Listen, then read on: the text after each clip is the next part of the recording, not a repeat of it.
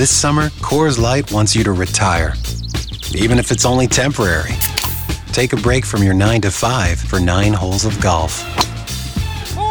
Trade those spreadsheets for a bingo card. B7. Oh, bingo! Or swap your office chair for a water aerobics floaty. Cool noodles up, everyone! This summer, welcome to temporary retirement. Coors Light, made to chill. Copyright 2023 Coors Brewing Company, Golden, Colorado. Celebrate responsibly. Hey, it's Canzano. I appreciate you making this podcast part of your day. Make sure you subscribe if you want more and leave us some feedback. Away we go. Initialize sequence. Welcome to The Baldcast, a production of John Canzano's Bald-Faced Truth. Well, Anna and I went storm chasing over the weekend. You know, the storm chasers who go down into the eye of a hurricane, or they chase a tornado around the Midwest, and we inadvertently went storm chasing. We ended up in Southern California over the weekend, and we're flying back out of San Diego yesterday. In fact, we maneuvered our flight by checking the National Weather Service and, you know, Hurricane Hillary and all that, sandbags. People in San Diego, they shut down the beaches, they shut down the public parks, they braced for this hurricane. And you may have seen images on social media. I don't know if we can trust them these days. Those video fakes are getting pretty good. Pictures, people are getting good with the Photoshop. Yeah, rank and file person getting pretty good with the Photoshop. But my big takeaway in being down in San Diego yesterday was how soft the Southern Californians are. Man, are they soft. They were in galoshes. They were in raincoats and rain jackets. They closed down. A lot of businesses didn't even open for what amounted to, like, you know, a Sunday in November in the state of Oregon. Like, there was a couple from Seattle, and there was us, and we were kind of looking at each other as everybody was running around in a light drizzle, freaking out about the hurricane. Like, you know, this wasn't like the high desert. This wasn't like, you know, this is just San Diego got a little rain. I get it, man. People freaking out. People gone soft. Flooding. Torrential winds. Southwest Airlines canceled a lot of their flights out of San Diego's airport preventatively. Like, they just basically said, we're not going to deal with this. We had a nightmare the last time a storm came along. And so Southwest Airlines shut down and started canceling flights like crazy, which, of course, alarmed me a little bit because I thought, oh, gosh, we were on an Alaska flight. I thought, oh, gosh, you know, here we go. I'm going to get stuck in San Diego. I'm going to have to be scrambling back on Monday, trying to get ready for the radio show, trying to get back in time. And Alaska Airlines, to their credit, they all the flights left as scheduled, and, you know, and there was no problems. And I talked to several people who had been booked on Southwest flights who made other arrangements on other airlines, and they were just lamenting the fact that Southwest basically just said, we're not going to participate out of San Diego on Sunday. But I digress. I'm basically here today to tell you, if you're listening to this show and you are listening to it from outside of Southern California, I'm basically telling you today how tough you are. You don't get enough credit, especially people in the Pacific Northwest, who don't pick up umbrellas almost ever. I got to tell you, the umbrellas were out. It was lightly raining. Anna was like, is it even raining? I was like, barely. And, you know, people were freaking out and saying, oh, this is just too much. We haven't seen in the Pacific Northwest when we get a light dusting of snow. I'll admit, like, when we get a light dusting of snow, the schools, they shut down, the bus routes stop, everybody halts to a stop and pauses and says, we just can't do it. Take turns telling each other how awful the weather is, how bad the ice is. We run out to Costco, into the grocery store, and we clean out all of the toilet paper and whatever else we can get our hands on. I just saw all the runs in Southern California, and I blame the media a little bit. I do think that, especially television news, plays to the weather a little too much. We do it here, Snowmageddon, in the wintertime. They do it in Southern California, and they did it with a hurricane. We got a great show for you today. We have a couple of awesome guests. Jordan Acker is a lawyer. He's also a regent at the University of Michigan.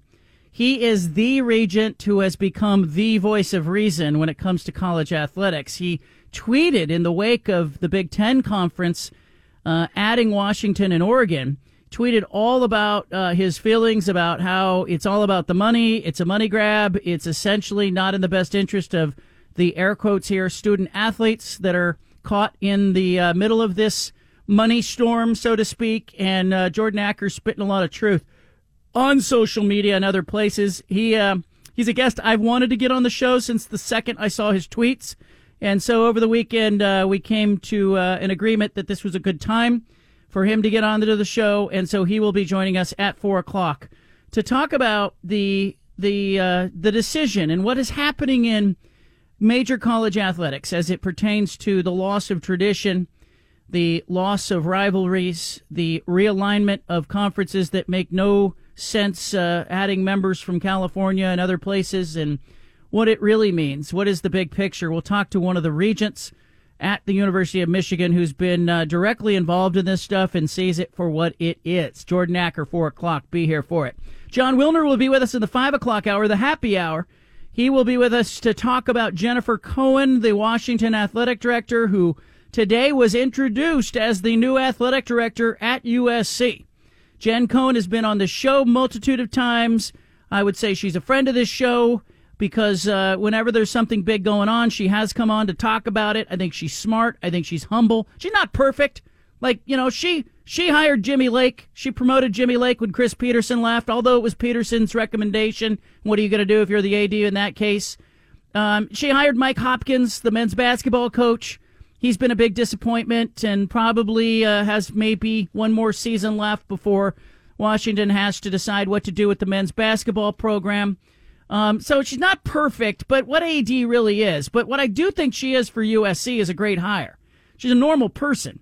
She's grounded. She's humble. She's smart. She's somebody who unifies the people around her and gets them all pointed in the same direction. She did that at Washington. She'll do it at USC. It is a very un-USC hire by their standards. And I was kind of counting on USC to do what they've done for most of the last 15 years. USC, hires Pat Hayden as the athletic director, then follows that with Lynn Swann. Back-to-back bad decisions, kind of helped everybody else in the Pac-12 conference and certainly in the western part of the United States because, they just kind of tripped all over themselves, so to speak. And so in the end, I'm kind of left looking at this hire and I'm going, this is not the kind of hire that is going to help the rest of the conference. This is the kind of hire that elevates USC on the national scale and puts Jen Cohen in the driver's seat with driving one of the biggest and most iconic sports brands in college athletics. This is not Mike Bowen, who's a little bit of a folksy blowhard. He's the guy that they ran off after it turned out that he was, perpetuating a hostile work environment, allegedly, and was not a very nice person to work with. Jen Cohen will be a nice correction for USC, and it was a big day, I think, in her household and for USC as they announced the hire of the first woman to ever ascend to be athletic director at USC. I wrote about it today at johncanzano.com, and it's really interesting. The comment section surprised me a little bit. The Washington fans are not all happy about this, and I guess that should be expected. When somebody says, you know what, that's a better job, and they leave you in the rearview mirror. I think the temptation for those being broken up with is to go, hey, that person wasn't good anyway. We don't want him. It's kind of what the Pac-12 did when Colorado left. The Pac-12 went, well, they never won anything. They weren't very good. Well, yesterday they were fine being part of your conference. You were proud to have them here, and today they're no good. But I think some of that is going on with Washington fans. I also think that the Washington State and Oregon State contingent somehow blame Jen Cohen, the athletic director at Washington, for being like the point person with Washington and Oregon leaving for the Big Ten Conference. And, I've tried to explain this to people that the athletic directors in the Pac-12, they were in the room for parts of the conversation that the presidents and chancellors had in the last 12 to 15 months in deciding the fate and the eventual demise of the Pac-12 conference. But the athletic directors were not the decision makers on that. They were providing some input for the presidents, but largely the presidents and chancellors were leaning into consulting firms. They were leaning into each other. They were talking with their boards and trying to make sure they weren't going to get fired by their trustees for acting and doing something that may or may not be in the best interest of their university and their conference. But a lot of people mad at Jen Cohen and blaming her and saying, well, she broke up the conference.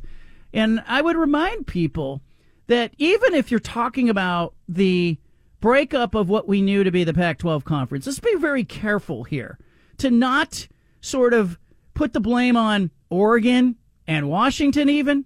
Like, I do think, that ultimately they had to pull the trigger. And ultimately, because they did that, it caused the rest of the conference to go, hey, let's run for the hills. But I think you have to look at all the factors that went into putting Oregon and Washington in that predicament in the first place. As long as we are pointing fingers, let's point fingers at the presidents and chancellors who blew it, who had a $30 million deal on the table and said, no, we're worth $50 million. Let's point fingers at George Kliavkoff, the Pac-12 commissioner, who let USC get away. Let's point a finger at USC for, not coming back to the table with the Pac-12 in the beginning and going, hey, wait a minute, we don't want to blow up the conference, but we need more money. I'm sure the Pac-12, armed with hindsight, would have went back to USC and said, hey, we can get you to $50 million.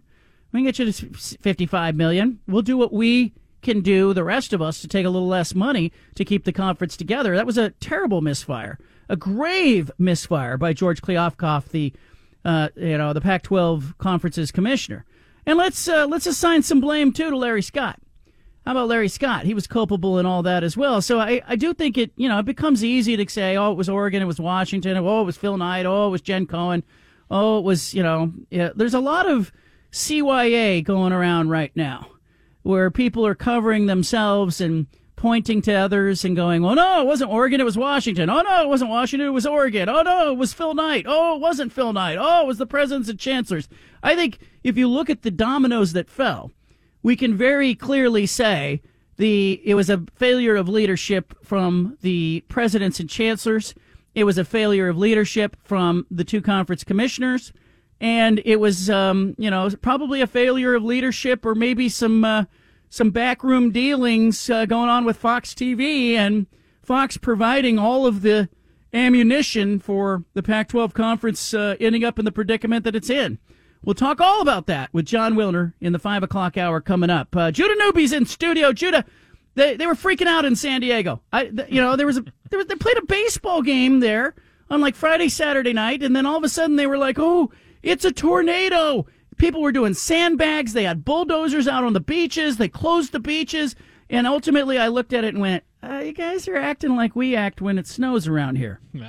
Your point's a good one. Yeah, when it does snow, we lose our cool a little bit. But I'm glad that you're back safe and healthy. I admit when you were going down there, I was a little concerned. But you're right. It's, TV news makes it out to seem like a massive, massive deal. And I saw the same photoshops you did and, thought there were sharks swimming along Highway 101. It was crazy. Anna was good about this because she had said maybe a couple of weeks ago, she said, college football season's coming, and I don't know if people have I don't know what job you're in, whether you're listening to this wherever you are. I don't know if there's a rhythm or there's a cycle to your job, but my job is not 9 to 5. It's not Monday through Friday. It is often very chaotic, spontaneous.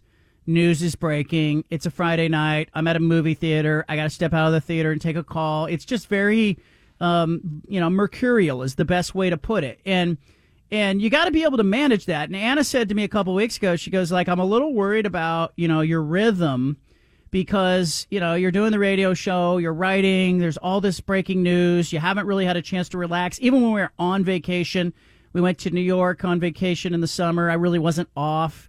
I was kind of working from the Statue of Liberty or wherever we were. And so she kind of remarked that, she said, I think we need to do like just a getaway, even if it's a weekend getaway. And so she had kind of pointed to this weekend and said, that would be a good chance for you to decompress because I'll be honest with with realignment and expansion going on, like, we joke around about, like, hey, the garbage cans got left out by the curb for like 3 days after garbage day, like, you know, kind of snicker, joke about it. But the truth was, like, I was barely getting out of the house, Judah. Like, there were some days, I went like 3 days where I didn't leave the house, as, you know, that week where it was the Thursday, Friday into Saturday with the Pac-12 kind of splintering. I did not leave the house. I didn't even go out, like, as far as I got was the garage. That's as close as I got to getting out of the house. Now, I understand that that's by my own doing, but I also think, like, you kind of get sucked into the vortex of, you know, you can't leave, you can't go far from your laptop, your phone, especially with that going on, because, you know, it's not going to be good if something happens. And so she was like, you absolutely need to get away. And so we went down to San Diego, and I'll be honest, like, we didn't really do anything. We just sat by a pool, and we just were there, and I got some sun, and it took me about a day to fully decompress and relax. But even today, I was like, you know what? I really needed that, because we have a college football season coming, and I'm soon going to be on the road covering college football and doing the show and whatnot, and I want to be fresh for it. Like, I want to be locked in for it. And so there's just a part, like, I don't know if, you know, I have friends who work jobs that, like, they work city jobs, they work 9 to 5 Monday through Friday. They get the weekend, like, and that's, you know, they look at that as a benefit of their job. I have family members who are teachers. They get the summer for the most part. You know, they get the summer, even though, you know, the school year is a grind for them. They can always look forward to the summer. But I think it's part of what people who are in media, and particularly sports media, you don't really think about is your working nights, your working weekends. You don't have your summer. You don't have your weekend. So you better block out some time, or you're going to lose your bleeping mind. Yeah, this was a really tough summer to get a vacation in for you. I'm glad that you were able to get a weekend. I think you were doing the kids' camp when Colorado left the conference. You know, you even broke news the morning of your celebrity golf tournament with Portland Diamond Project. Right. Like, basically any day that you've had off of the radio show, there's still been something major for you to cover at JohnCanzano.com. So, man, I'm glad that you're back, and I'm glad that we have you back. And you're right, it's a big college football season coming up. So it's you know, it's pedal to the metal coming up here in a couple of weeks. I was talking to some friends who are media members in Salt Lake City about Utah's season. Like, they're freaking out in Utah right now because they're down to their number 3 quarterback. Cam Rising has told reporters that he expects to be cleared soon, but they have a football game that is a week from Thursday in Salt Lake City where they're going to be playing Florida. And last year, the loss to Florida in week 1 derailed their season, and it took them weeks and weeks to get back on track. They eventually clawed their way back to the Pac-12 championship game, but had they not lost that game to Florida, the last month of their season would have been all about potentially being a playoff team. They're in a very different place right now, and they're kind of freaking out in Salt Lake City about, you know, Cam Rising's health. And I think, like, people have told me that game has lost luster. I don't think so, because there are a few coaches in the Pac-12 who can, if you give everybody the equal talent, if you give everybody the same problems, if you give everybody the same circumstance, there are 3 or 4 coaches that I think really rise and shine in moments like that. You know, I think anybody can win when they've got better talent and they're playing at home. And I got better players than you, and I'm playing at home. My job is to not turn the ball over, not do dumb things. I probably win the game. And I think we've seen a lot of coaches. Mario Cristobal comes to mind. A lot of coaches that when you give them better talent, it's tough to beat them, especially if they know they have the better talent and they coach the game in that way. And that's why I think Cristobal was intentionally conservative. I think he knew he had better players, and if he didn't do anything nutty, that he was probably going to win the game. And so Kyle Whittingham's one of those coaches. I happen to think Chip Kelly is another one, and I think Jonathan Smith at Oregon State is third. I think those 3 coaches, if you throw them, hey, you have to play this game without your starting quarterback, and in fact, you don't have your top 2 quarterbacks, but you get to play it at home, and you play it against the Florida team that has got a whole bunch of turnover from last year, that becomes really compelling to me. That's like a really interesting week 1 matchup, and as much as people are going, hey, the Colorado-TCU game is more interesting, I don't think so, because I think TCU is just going to barnstorm.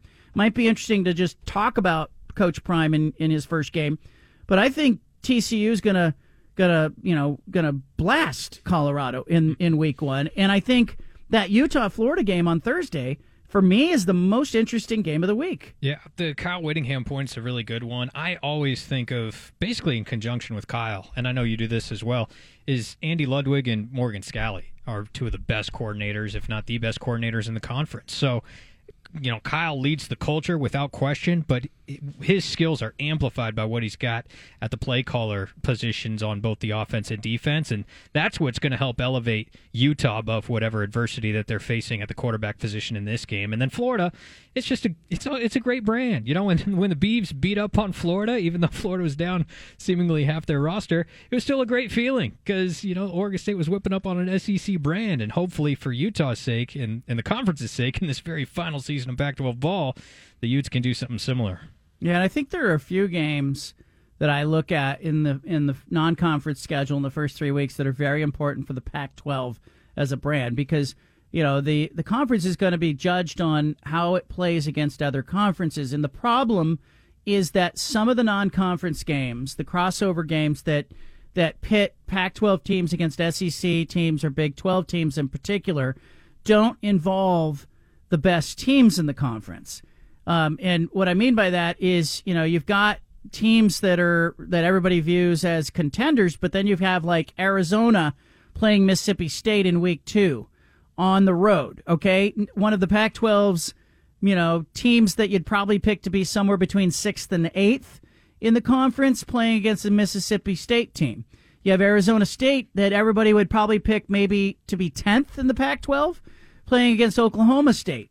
You have Cal, who people would probably pick to be 9th or 10th, playing against Auburn. And you got Colorado playing TCU and Nebraska. So, right there, you have 5 non-conference games against Cal, Arizona State, Arizona, and Colorado. Like, that's not going to bode well for the Pac-12. Like, the Pac-12 probably, if they win 1 or 2 of those, is feeling pretty good about themselves. But so it places a lot of emphasis or a lot of priority, I think, on Oregon going to Texas Tech in week 2. Oregon's got to win that game for the conference. And it places some extra oomph on Utah playing Florida and Baylor in weeks 1 and 2, even though they don't have their starting quarterback, presumably, as of right now. And it places some emphasis on Washington, Michigan State in week 3. And then, Washington State plays Wisconsin, but again, that's a bottom half of the Pac-12 team as we project right now. So it really is very important for Utah to beat Florida, even if it's ugly in that week 1 game. All right, we got Punch It Audio coming up. You'll hear some of Jen Cohen as she was introduced to media in Southern California. Plus, we'll get a visit from one of the regents at the University of Michigan at the 4 o'clock hour. And John Wilner in hour number 3, the happy hour. Leave it here. You got the BFT. Well, we scour Earth looking for the best audio over the weekend, and we share it with you. And I'm very proud of a lot of things on this show, but one of the things I'm most proud of is Punch It Audio. We will play it coming up. Dave is in Southeast Portland. He wants to talk about the hire of Jen Cohen at USC. Dave, what's on your mind? Well, first of all, thanks, John, for taking the call. I listen to you on the radio. I read your articles. I'll have to say I'm not 100% agreeable to some of the things you write, but I was totally impressed with your article this morning about Jen Cohen. Now, I have to admit I'm a little partial. She's our daughter-in-law, but she did a hell of a job at Washington. I hate to see her go to USC, but she's going to do a fantastic job there. And thanks for the article. You did great. I'll say this. I'm glad you don't agree with everything that I write and I say, because that would mean that you are a little crazy. And also, it would be boring. She's your daughter-in-law. That's fantastic. She's such a good person. I think that's part of what makes her work is, I think she is a real person, and I think she'll bring some personality and some warmth to that athletic director office as she walks in. But she's super smart, super engaged. I think, it'll be interesting to see her operate at a private university versus a public school with the resources she's got at USC. But I have to think that's pretty exciting for the whole family. Oh, I think it really is. We wish her the best of luck, too. And besides that, she gets to celebrate a birthday tomorrow, too. So it's a hell of a birthday present. How about that? There you go. Dave, I appreciate that you listen. Thank you, man. All right, bye. There's Dave in Southeast Portland. See, that's why you come to the show, because the family is listening to the show. I don't want to like USC. I don't. I've said that multiple times. I do not want to like Caleb Williams. I do not want to like Lincoln Riley. But I'll tell you, I talked to Caleb Williams and Lincoln Riley on Media Day, and I left going, damn it. They're both pretty nice. They're both saying the right things. You know, they gave me no reason to dislike them beyond the fact that they are suiting up and coaching at USC. Jen Cohen's the same way. She's going to make it very difficult for people who hate USC to go, oh, this is same old snobby USC. Remember when Mike Bowen, the athletic director that resigned in the wake of this, before this hiring of Jen Cohen, Mike Bowen, when he hired Lincoln Riley, stood up at the news conference, the introductory news conference, had the band there, had the song girls there. You know, they were all dancing, and you know, it was a big show for you, the strength of USC and all that nonsense. Remember what Bowen said? He talked about the shape-shifting move that this hire was going to be, and it was obnoxious. When we began this process, our goal was to find the right leader for USC and our football players. It was never our goal to change the landscape of college football with one of the biggest moves in the history of the game, but we did exactly that. Not quite the response he was expecting. Woo! Judah, is that obnoxious? Or am I the only one that finds that whole, we never intended to be bleeping awesome, but we are? You know? The way you put it in your column today, it was exactly that. Yeah, it was this big chest thumping that was so obnoxious and so USC, and turns out it was so on brand for Mike Bowen. But you're right. I love that little whimper of a yell in the background. Woo! Woo! Somebody got it. He had one. He got one. Oh, that's phenomenal. All right, let's play some Punch It audio on that note. We interrupt this broadcast with a special announcement from the Bald-Faced Truth Headquarters. Hey, we're all about truth, justice, and the American way here, okay? Which is why we've spanned the globe and pulled the top audio cuts of the day. You're going to hear little snippets of sound. Hey, it's time for Punch It Audio. Presented by First Call Heating and Cooling. Jennifer Cohen introduced today as the new athletic director at USC. She talked about leading and how her style will affect and impact the early weeks at USC. Punch it. Leading USC athletics is not just an opportunity of a lifetime. It is a responsibility of a lifetime. I will lead with integrity and with character and with heart, and I will lead with passion in a way that will be embarrassing sometimes on the sidelines. So everybody, I'm preparing you for that. I get a little fired up during games and all competition. She is a mother of two sons who compete in college athletics, including one of her sons. Her youngest son is at Montana as a football player. Her other son, Tyson, played baseball. He's now playing golf at his community college in Spokane. Here's Jennifer Cohen talking about her kids. Punch it. Okay, I'm not going to get emotional, so I'm not going to be the girl up here that's going to cry, right? Because that'll be the headline. But I want to talk about my sons for a second, because this is the first time in my career I've ever been in anything this big and this meaningful to me without them. So Tyson and Dylan are both in college age, as Dr. Folt mentioned. They're student athletes. And they have just given, first of all, they're my everything.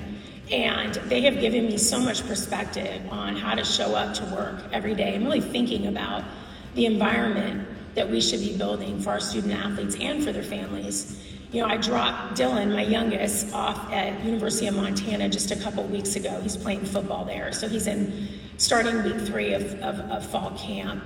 I called him last night, we FaceTime. I said, when you start school? He's like, I have no idea. I love football. I'm like, no, you're a student athlete. So we're going to focus on that. But taking him through the recruiting process, moving him into the dorm, seeing just how, intimidating and exciting, dreams, fears, it really does inform, me. And so I do come to the job as a mother, and it's really something that I'm very proud of. Jen Cohen, new athletic director at USC. I think the best hire that USC has made, I'm going back. I mean, I would have to go back to maybe before the Pete Carroll era to talk about, what a good hire this is for USC. It's a loss for Washington, clearly. We'll talk more about what Washington must do in the wake of this decision. They're both going off to the Big Ten Conference, but Jen Cohen will be doing it as part of the USC family. Jonathan Smith, Oregon State football coach, he's prepping for San Jose State, but they're not going to start their game prep for that week until later this week. Here's what the next 2 weeks will look like for Jonathan Smith at Oregon State. Punch it. We'd like to transition from kind of training camp to game prep, and so we give them those 2 days to kind of transition. We'll give it these guys on Thursday individually with their coach and just kind of see where they're at, their current role, where we see it, and moving forward, what they got to emphasize to continue to grow. So we'll spend Thursday doing that. Friday will be heavy San Jose State prep, and then Saturday practice moving forward will be all San Jose. It'll be all San Jose. They'll open in an unusual Sunday game, 12:30 kickoff Sunday of Labor Day weekend at Spartan Stadium, or whatever they call Spartan Stadium in San Jose. Be very important for Jonathan Smith to have a starting quarterback who's not looking over his shoulder. Oregon State's coach said that competition is starting to become clear to him. Punch it. Has there been any separation at quarterback? It's been a lot of work done, and so it's becoming more and more clear. Again, we'll be able to sit down with those guys on Thursday and tighten it up. Becoming more clear. Come on, it's got to be DJ Uiagalelei, right? Feels that way. Bill Belichick giving an encouraging update on Isaiah Bolden on WEEI radio in Boston. Bolden back with the team, Belichick says. Punch it. Yeah, he flew back with us yesterday, and I thought it was a really impressive just watching the situation. The doctors, so Dr. Martin, Dr. Corrado's an emergency doctor, Jim Whalen, and those guys were right on top of it. And I walked out there to see, and I don't know anything, but just watching them and the way they handled it all was, I think, fantastic. And so I talked to Isaiah yesterday, and he's, in good spirits, recovering, obviously, but so let's take a day today. But certainly seems a lot better today than it looked like, Saturday night. So that's a good thing. It's good for him to fly back with the team. Everybody see him, and he's got a lot of support here. It was a freaky collision. Bolden is a 7th-round pick out of Jackson State, and he appeared to collide with one of his teammates while trying to make a hit on a pass completion against the Packers. He lay on the field. It looked like it was serious. He was brought off the field in the fourth quarter. Game was suspended after the injury. Glad he's okay. And it appears that him being with the team, this is a good thing. Tyjon Lindsey got a big punt return in against the Cowboys. Former Beaver. Here it is on Seahawks TV. Punch it. In the NFL, back in Lindsey all the way up towards... You got space. Tyjon Lindsey. He's got space indeed. The former Oregon State Beaver taking it all the way down to the Cowboys' 30-yard line. What a return from Tyjon Lindsey. Tyjon Lindsey, great job, young man. 3 receptions, 36 yards. He had the 27-yard punt return there. Sounded pretty good there for that former Beaver. What's his prognosis? What chances does he have to make this roster with the Seahawks? Stick on this roster, Judah, as you see it. He definitely helped himself. I'm always skeptical in preseason, and it's going to go from 90-some guys to 53 in one big swoop. There's no gradual cut-down days like there used to be. It's going to be one cut-down day, and I'm hopeful, but I'm not too hopeful. But at the same time, a great reason that you get to play multiple preseason games before getting cut is that he's got great tape out there now. And even if he doesn't get picked up by the Seahawks or stick on this roster, someone is going to get great film on him and will have a need for him. So good job by Tyjon. It's 5'8", 172. At least that's what they list him as. He might be smaller than that. His size isn't great. He runs a 4.47 40, but you're right. Being a guy that is trying desperately to make a roster, getting some big plays in a preseason game doesn't hurt. Jack Coletto, his former teammate, he's with the 49ers. Jackhammer found the end zone over the weekend. Punch it. Play action. Coletto's wide open in the right flank. And he's got a touchdown. Perfect timing. I thought that this was going to be a collision of the night with Turner Yell out there bearing down on him, and Coletto just gave him a little okey-doke and said, I guess you're not going to hit me. Good vision, and fell inside for the score. Jack Coletto's a football player, and he made a football play. I thought it was a remarkable reception, and, most people will miss what Tim Ryan caught there. The fact that there are a lot of fullbacks or big backs in the NFL that would have been looking for a collision there and not looking to get to the end zone. Coletto, 10-yard reception. First touchdown of the preseason.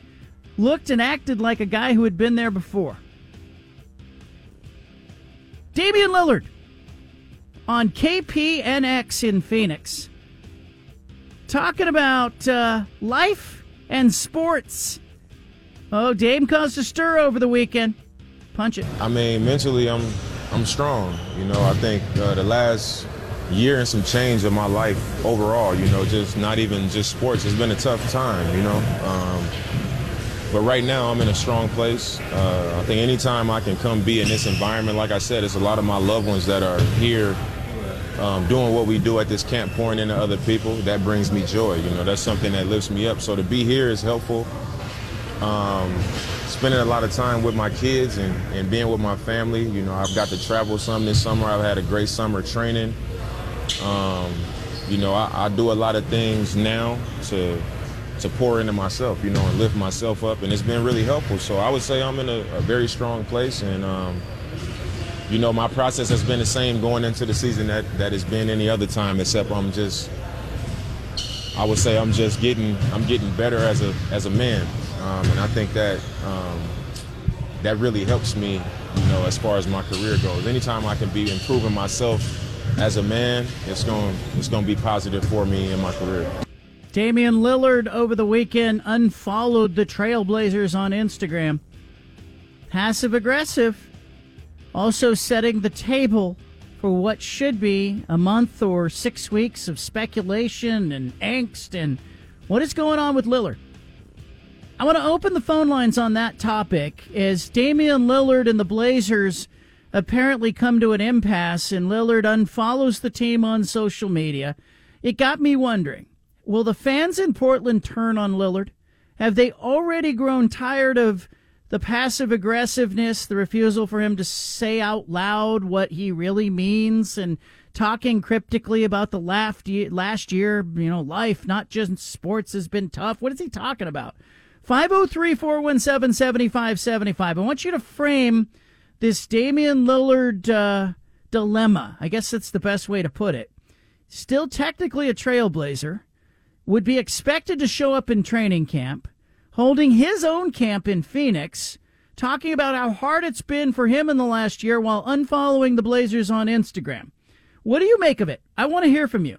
Where does he stand in your mind? Is there anything he could do that would cause you to turn on him? 503-417-7575. Let's kick it around. I think Damian Lillard's playing with fire. I think he is. We all know that James Harden wants to be traded. What does he do? He stands in front of a bunch of kids, 8, 9, 10 years old in China as he's conducting a camp, and he says, I'll never work with the general manager of my team again. He's a liar.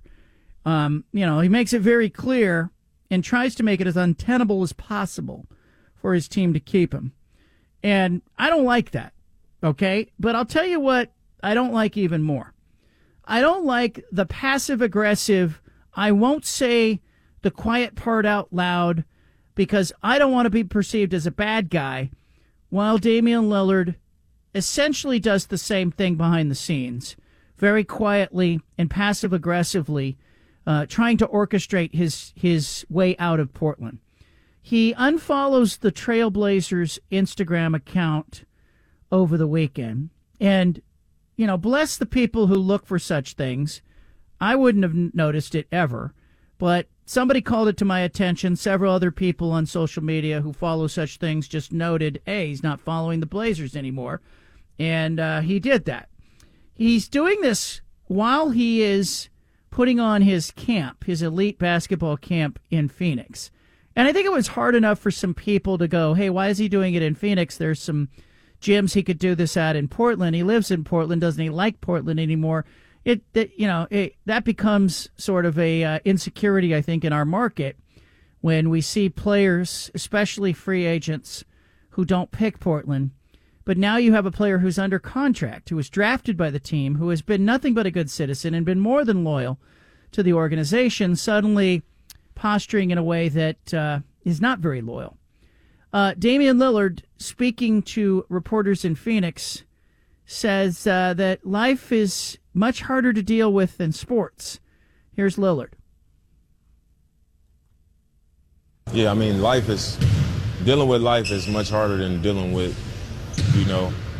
a profession, a sport. So I definitely think that in life in general, since I was a kid, I've been equipped to deal with whatever comes, and it's no different now. I agree with him, and I think if you know his story, he didn't have that clean, easy path that some NBA stars had when they were identified at age 12, 13, 14 and ushered into the elite camps and handed scholarships and, had basically the road to the NBA paved for them. He had to work. He had to go to Weber State. He had a chip on his shoulder. Was drafted by the Blazers, went to a small market team.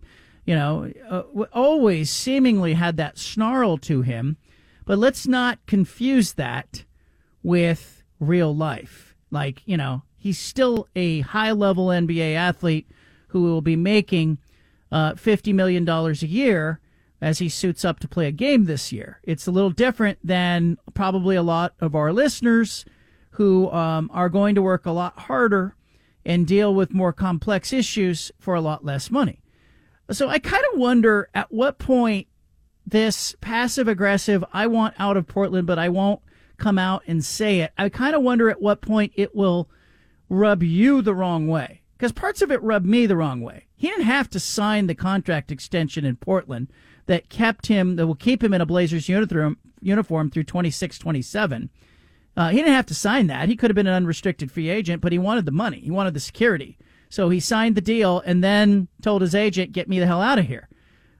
It's different than what James Harden is doing, but I also think there's part of it that bothers me because it's not very authentic. It's not on the level, and I want to know what you think of it. Is there any part of you uncomfortable with how this is playing out?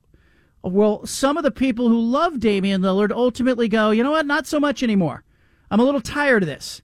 Because I'm looking at it and I'm going, great player, really good offensive player, had defensive deficiencies, never could, play in a way that made other star players in the league want to play alongside him.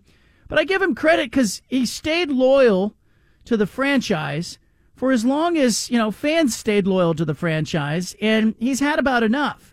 But I am a little bit weary already with what could become, I think, a major distraction in the early part of the preseason, training camp, and season if Lillard's not traded.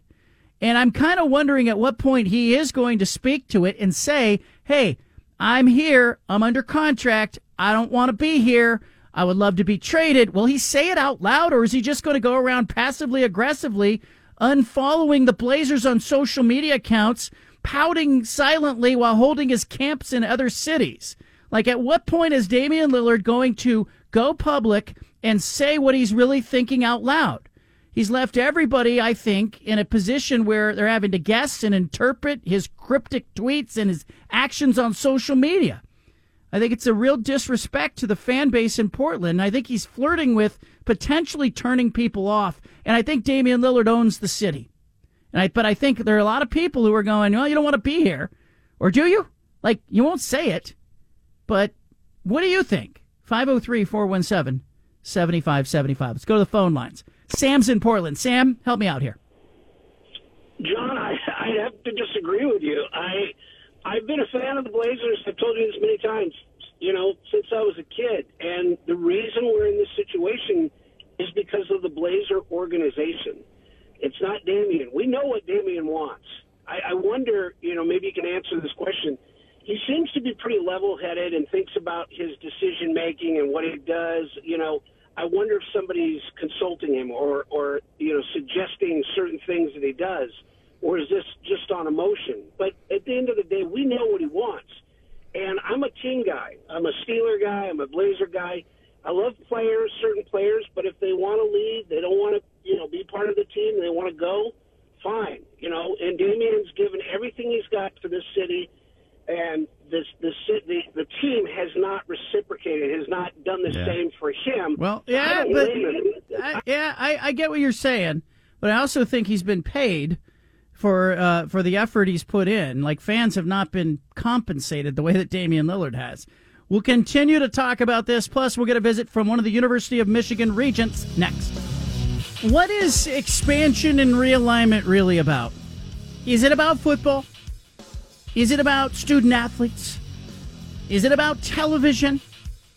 Is it about money? What is it really about? We've talked in and around this for several months, and we have seen in the Pac-12 footprint a mass defection of schools that have left a conference decimated, if not dissolved. Pac-12, as we once knew it, gone. Oregon, Washington, the latest two teams in the Pac-12, announcing that they will join USC and UCLA in the Big Ten Conference. Hell, I covered the Big Ten Conference in the late 1990s. It's a great conference, great fans, some great college towns, but it felt far away from the Pacific time zone. It still feels far away from the Pacific time zone. University of Michigan Regent Jordan Acker. He's a girl dad like me. I've got 3, he's got 3. He's a lawyer. He is a regent at the University of Michigan. And he had what I thought was one of the most important statements that were made by anybody in the last several months as it pertains to expansion, when he broke his silence and essentially just said, hey, here's what's going on. Here's what I see. Here's what I see as interesting. I wanted to get him on the show to talk about it, to talk about what he has seen in college athletics, what he is watching happen in the Big Ten, and what he makes of all of it. And so here to talk about it, University of Michigan Regent Jordan Acker joining us. 3 daughters, just like me, man. Bless you. Well, it's funny. Just before you came in there, first of all, thanks for having me, John. Good afternoon to you. I had my 5-year-old dump an entire container of Parmesan all over the floor, which you know how that is. I love it. I love that.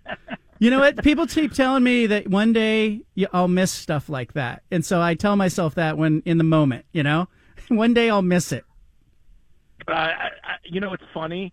My in-laws are in town this week, and the moment this Parmesan fiasco happened, they took off out the door. So I don't think you actually missed it. No, I think you want to get out of there. Exactly. All right, let's talk. Let's dive into realignment, expansion, all of this stuff. And I kind of want to go back to like August 6th. You have this incredible thread on Twitter that went viral, and I saw it, and I just nodded my head as I read it. But where are you sitting when you finally decide to sit down and say, hey, I've been holding my tongue, and you just start writing?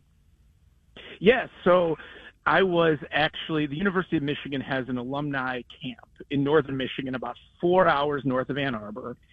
And I was sitting and having breakfast with a couple of friends, one of whom, of course, is a former All Big Ten linebacker. And this friend's telling me about how the travel, and we're talking about the impact it's going to have. And I thought more about it, and I said, look, we're all at a point where we know what this is. This is about money. This is about protecting brands, but this is a business.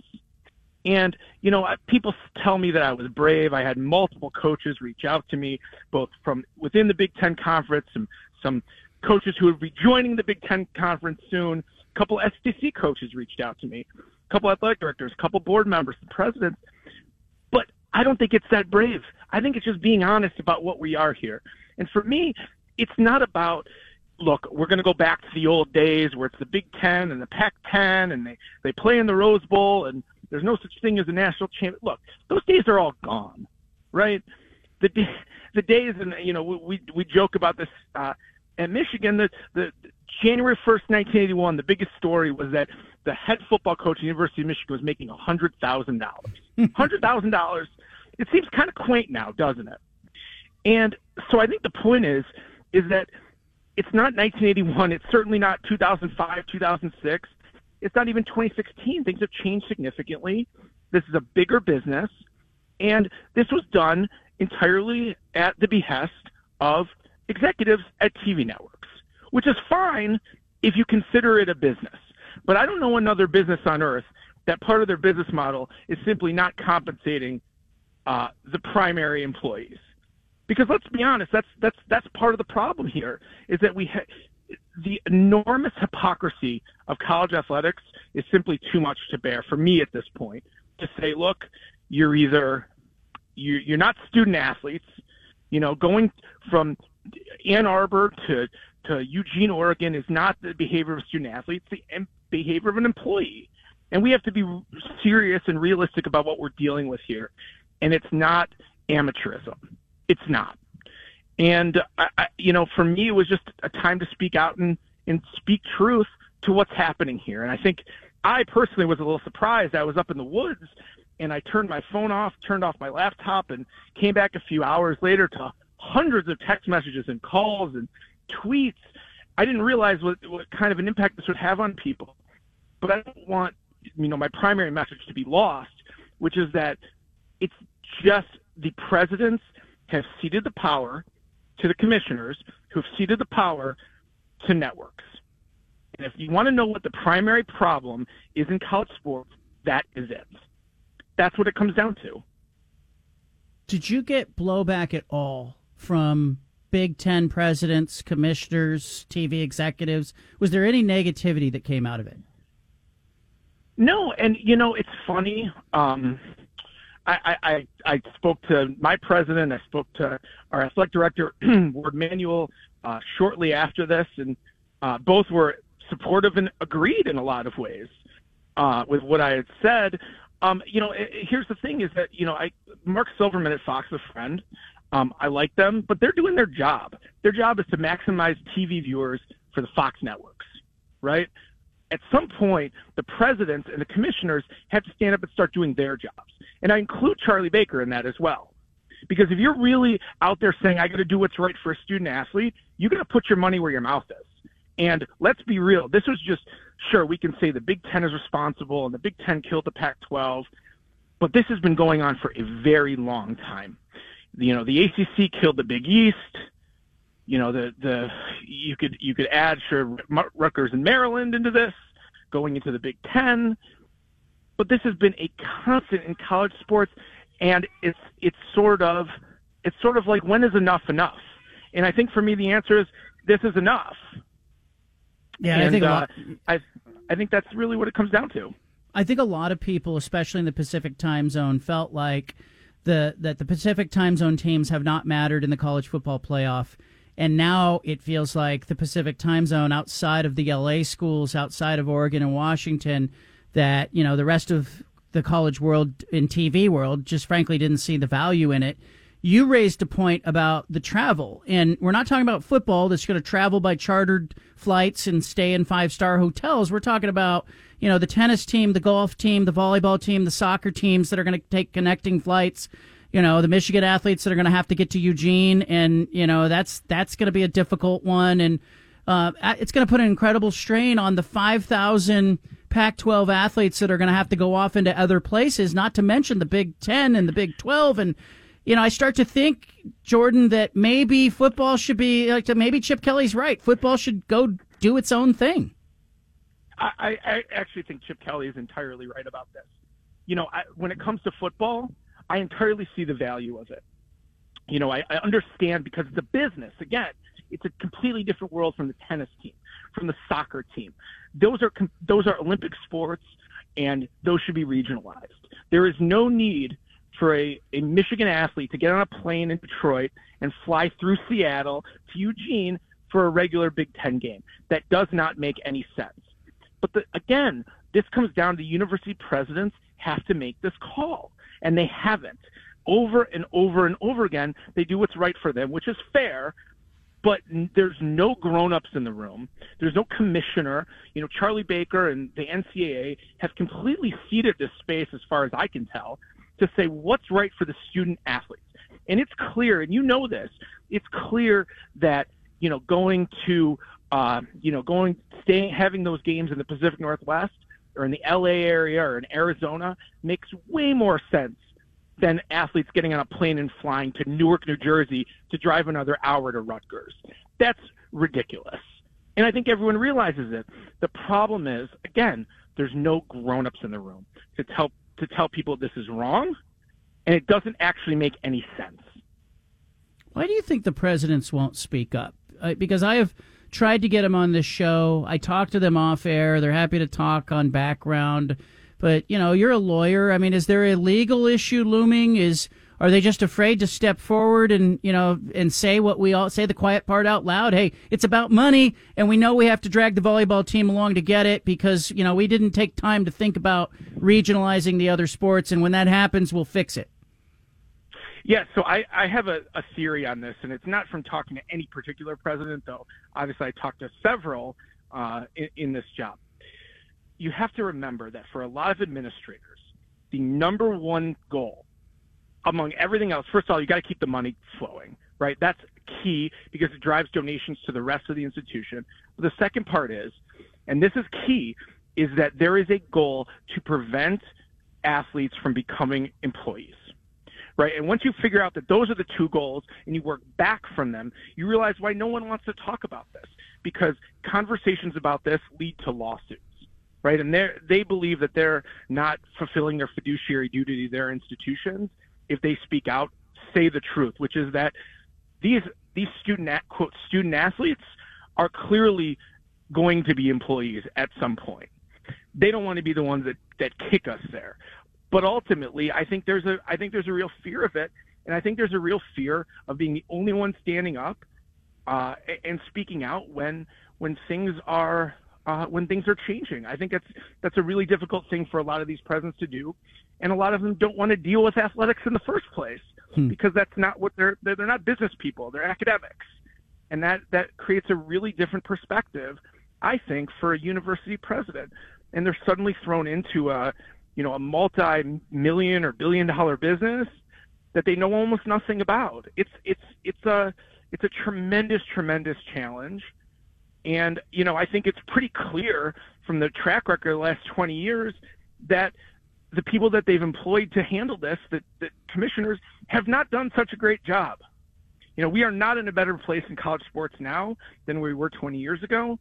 But a big part of this reason is because, allowing your student athletes to become employees, to maybe unionize or maybe not, or become employees of the conference or something like that, hasn't been thought through. Instead, we're stuck with the worst possible solution because they want to avoid employee status almost at all costs. University of Michigan Regent Jordan Acker is with us, father of 3 girls and a lawyer in his spare time, joining us. Give me an idea. Give me an idea, Jordan. People, we hear about regents, we hear about trustees. I know one of the questions I'll get is, okay, why didn't the regents push back against the presidents that wanted to make these moves out in the Pac-12? Or, why wasn't there more accountability there? And give us an idea in your world as a regent, how that conversation, or maybe, if Michigan was going to leave the Big Ten and join the Pac-12, if it was the other way around, how would that go down in your world? Well, in Michigan, things are a little bit different because I'm a publicly elected official. I don't own, my seat to a donation to the institution. I was elected statewide in 2018. So my first and foremost obligation is to the people of the state of Michigan and doing what's right for the people of the state of Michigan first before anything else when it comes to anything involving the university. So with other boards, they're appointed, some come through alumni. It sort of depends on where you are, but we all have the same fiduciary duty, which is to do best by our institution, right? And I think that's why people get caught up and say, well, why didn't you push back against President Ono and the other presidents who are pushing this? And the reality is, and this displays my own hypocrisy, I completely admit this. It is in the financial best interest of the University of Michigan to have this expansion. It was in the best interest to add USC, to add UCLA, and to add Oregon and Washington as well. But as an elected official, I also have the freedom to say the whole system is rotten. And where are we going with this? And that's a freedom that, frankly, a lot of trustees just don't have. And I think it's actually my obligation to speak up and say, you know what, we did this happened, but this whole system isn't right, and we got to get some grown-ups in the room to fix it, and soon. Otherwise, we're going to see a continued collapse of the tradition that we know as college athletics. You mentioned television. There's growing sentiment. I'm uncomfortable with the role of television and how they're driving things, and I can clearly see the possibility of an antitrust issue on the TV side if it could ever be proven. But I'm wondering what the breaking point will be, or if you say, hey, it's enough, it's rotten, we can all see it. What do you think causes a wholesale decision where college athletics takes maybe the advice of the Knight Commission and says, hey, we're going to separate footballs. Football's different. Chip Kelly's right. Will it take something else, or do you think we're at that point?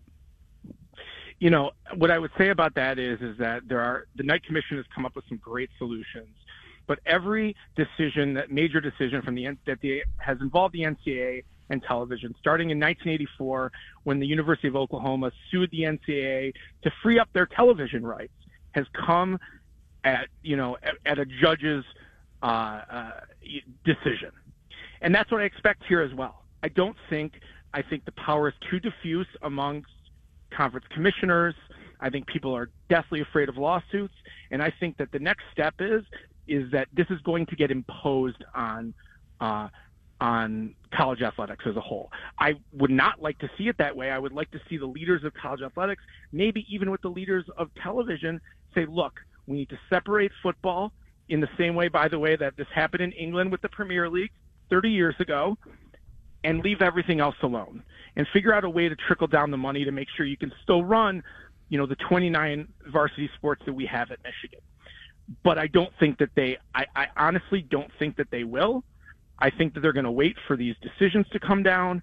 And I think ultimately the courts are going to make this decision and impose these things on the NCAA within the next 4 or 5 years. And it's this failure of the NCAA in Washington to get anything passed is just exactly part of the problem. You're doing the same thing over and over again. They try to Hail Mary in Washington. It's not going to work. Now the courts will impose it. And it's sad, but this is ultimately how the NCAA has operated in its modern existence. Jordan Acker is with us, Regent, University of Michigan, also a lawyer by trade. Jordan, Oregon State and Washington State are in a precarious position because they have essentially been eliminated from a Power 5 conference. Now, depending what Stanford and Cal do, they may be on their own. And they're probably, they would hear your words and say, okay, how do we navigate the next 4 or 5 years so that we're in position to be included if it's, the top 64 teams or the top 100 teams or whatever belongs in major college football? How do we stay included? How do we stay relevant? I think it's a real challenge for a program like Washington State and Oregon State because, this season they'll be a Power 5 team and next season they may not be. Yeah, and Oregon State especially, that's a team that's going to contend for the Pac-12 championship this year in football. I unfortunately, I think the best thing you can do if you're a university like that is to keep your football team as strong as possible, keep your profile as strong as possible, and your academic profile as strong as possible. Look, the reality is Oregon State and Washington State, and to a lesser extent Cal and Stanford, though I would say that them not joining the Big Ten is the biggest indictment of what I've been saying at all. If you're talking about two of the best public universities in the world, and they don't have a spot in the Big Ten Conference, tells you exactly what it is, which is a business, right? In Oregon State and Washington State, I know they're in a rough position, but their presidents are not wilting flowers here. Their presidents were involved in all these Pac-12 decisions that led to this point. And, you have to be very clear-eyed and realize this is a business. You have to keep your brand up as much as you can over the next few years. And you have to hope that the right situation develops. It may not. But ultimately, those are great schools. They're going to find a good place. But it's going to be enormously challenging to recruit and retain student athletes and coaches once they're no longer in the Pac-12 or whatever the successor conference looks like. I mean, be clear-eyed about that. That's a tremendous business challenge. Next for you and for fans and listeners who are listening, and is there a lawmaker they should be lobbying? Is there noise they should be making that causes college athletics or maybe the courts one day to intervene? Well, so there's a couple of big cases right now. The two that fans should be looking out are on the Johnson case and the NLRB decision. And my sense is that if President Biden is reelected, that I would expect sometime in the next couple of years, the National Labor Relations Board, the NLRB, will declare student athletes as employees and will attempt to enforce that decision. And I think the only question is, what do the courts do on this? The other part is that this is not a liberal conservative thing. If you're looking for Trump appointees, Brett Kavanaugh absolutely filleted the NCAA in his concurrence to the Alston decision. There is no home for the NCAA on any of these decisions. So it's just a question of which case reaches the Supreme Court first, and how badly do the justices, liberal and conservative, want to absolutely destroy this organization, and they will. There is no home, no quarter for any of this. The NCAA's days as a governing body in the way that it is right now, with student athletes not as employees of a conference, are numbered. It just depends on how many numbers there are. Jordan Acker, University of Michigan Regent. Jordan, I really appreciate your time. I keep saying, I can't wait for football season. It'll give us a chance to focus on the football, but I don't think this is going away. I mean, it's obviously going to be operating in the background all season long throughout the Pac-12 and other conferences across the country, and then next year in the Big Ten for the expanded Big Ten and the expanded Big 12. I just think it's the tip of the iceberg, so to speak. It is, and I think that fans will forget about this when it's all said and done, and football will start, and the bands will come back, and you'll be back in the stadiums. And the media people are probably right, but look, the reality is that major college football has changed, and the way to save it is by changing the model. That is ultimately the most important thing here. Is this isn't going to work for women's tennis. And we need to make sure that we can protect those student athletes and eliminate the hypocrisy that just inhabits all of these decisions over expansion. But I will say, as a fan, the thought of going to Austin again, I am so excited for that. And that'll do it. All right. Good luck with the Parmesan. Thank you for joining us. Thanks. I appreciate you speaking out and becoming kind of the voice of reason on this. I think there's a lot more to be said, so we'll check back in with you as this develops. But thank you, Jordan, so much. Sounds great. Have a good afternoon. Bye-bye. All right, there he is, Jordan Acker. He's a regent at the University of Michigan. I want your reaction to that. What did you hear there? What are you thinking? Is he spitting truth? Does it make you mad and uncomfortable, or you just show me the baby, put the game on the TV, I don't care about anything else? 503-417-7575. Anna has popped into the studio. Anna, it is your birthday today. Happy birthday. Thank you. How's your birthday going? Great. Yeah? How so? Great. Give us an idea. Are you a big birthday person? No, actually, I was just happy today. hanging out with the girls. Took them to a playground. Took the dog to the dog park. We kind of went out for breakfast, and that was nice. I don't know. Should I be? We also had a great weekend away, so maybe I would be less satisfied if we hadn't had that. I talked to our listeners off the top of the show today about how dramatic people in San Diego were acting as this light drizzle was on the horizon and showing up on Sunday morning. I'm sure the hurricane hitting some areas, the desert areas that have been inundated with flooding, big deal. But in San Diego, it was kind of mellow. Yeah, it was really mellow. And then the other thing too is just, I don't know, it's one of those situations where I know, obviously I was in the news, so I know that we have a responsibility to warn people and get them ready and all that. Is that real though, or is it more of we have a responsibility to drum up the hype so that people watch? Well, no, because more? I mean, I think that the news down there was responding in proportion to how this thing looked on the radar, right? So it's driven by the meteorologists who are looking at this thing as it's offshore, declaring it's a hurricane, downgrading it to a tropical storm or whatever. So I don't think it's trumped up. I think there's real service there in telling people to be prepared. But in the end, yeah, it's a hard call, because then when not a lot happens and mostly it's just some rain, like especially as it was in San Diego, I don't know. It becomes a problem. I feel for the news people, because then it becomes like a credibility problem. Yeah. Everyone goes, well, you guys scared us into doing all this stuff when it was really people nothing. at Costco were raiding. Like, there were no more cooked chickens on Saturday at Costco in San Diego. Like, everybody bought the chickens out. Well, in Southwest Airlines, like we were flying Alaska, thankfully. We booked an earlier flight home to get out of there before this thing supposedly was going to hit it with the outer bands. I just like saying outer bands because that's more of a We South were on Carolina tornado thing. watch Yeah. or tornado warning. Yeah, that too. You know the difference between tornado warning and tornado watch? There's a difference? Yeah. What? Well, I was told when you hear watch versus warning. Okay. Watch means you can. The metaphor for it is like a taco. Okay. Tornado watch means that all the fixings for the taco are in the kitchen. Okay. Like you got lettuce, you got ground beef, you have a shell over there. Yeah.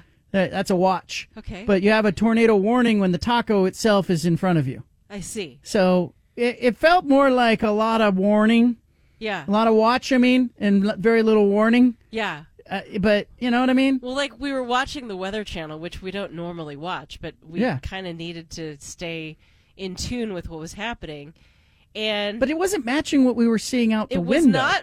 It was not matching. Yeah, there was nothing outside. And there were a lot of phrases like potentially likely, Yeah, there may be potential flash flooding. Well, is there or isn't there? Well, they were just kind of covering themselves in the event that there was. And then here came Southern California. Here came L.A. Yeah. Because it's not enough that people in San Diego could say, hey, we finally matter. We lost the Chargers, but we matter. We're going to be the spot where this tornado touches down, or this hurricane touches down. Talks about for like 48 hours at least. The hurricane's going to make land in San Diego. And L.A. went, oh, yeah, hold my beer. Here comes an earthquake, 5.1 magnitude. Santa Barbara. Santa Barbara one-upped them. I know. So, poor San Diego, right? But yeah, I was so glad we flew Alaska, because Southwest just up and canceled all of their flights. Like, all of them out of San Diego. Made the airport TSA very nice. Yeah, it did. Thanks for that, Southwest. Yeah. Also glad we weren't traveling Southwest. Yeah. But I ran into a guy. Who was traveling Southwest. And he was in the terminal. Yeah. And I looked at the board, and it had all the Southwest flights canceled, and all the Alaska flights were on time. I know. And I said to him, it looks pretty good. And he said, I was on a Southwest flight to Vegas this morning. He said they canceled it. I jumped on an Alaska flight. He said, they're flying to the same place. I know.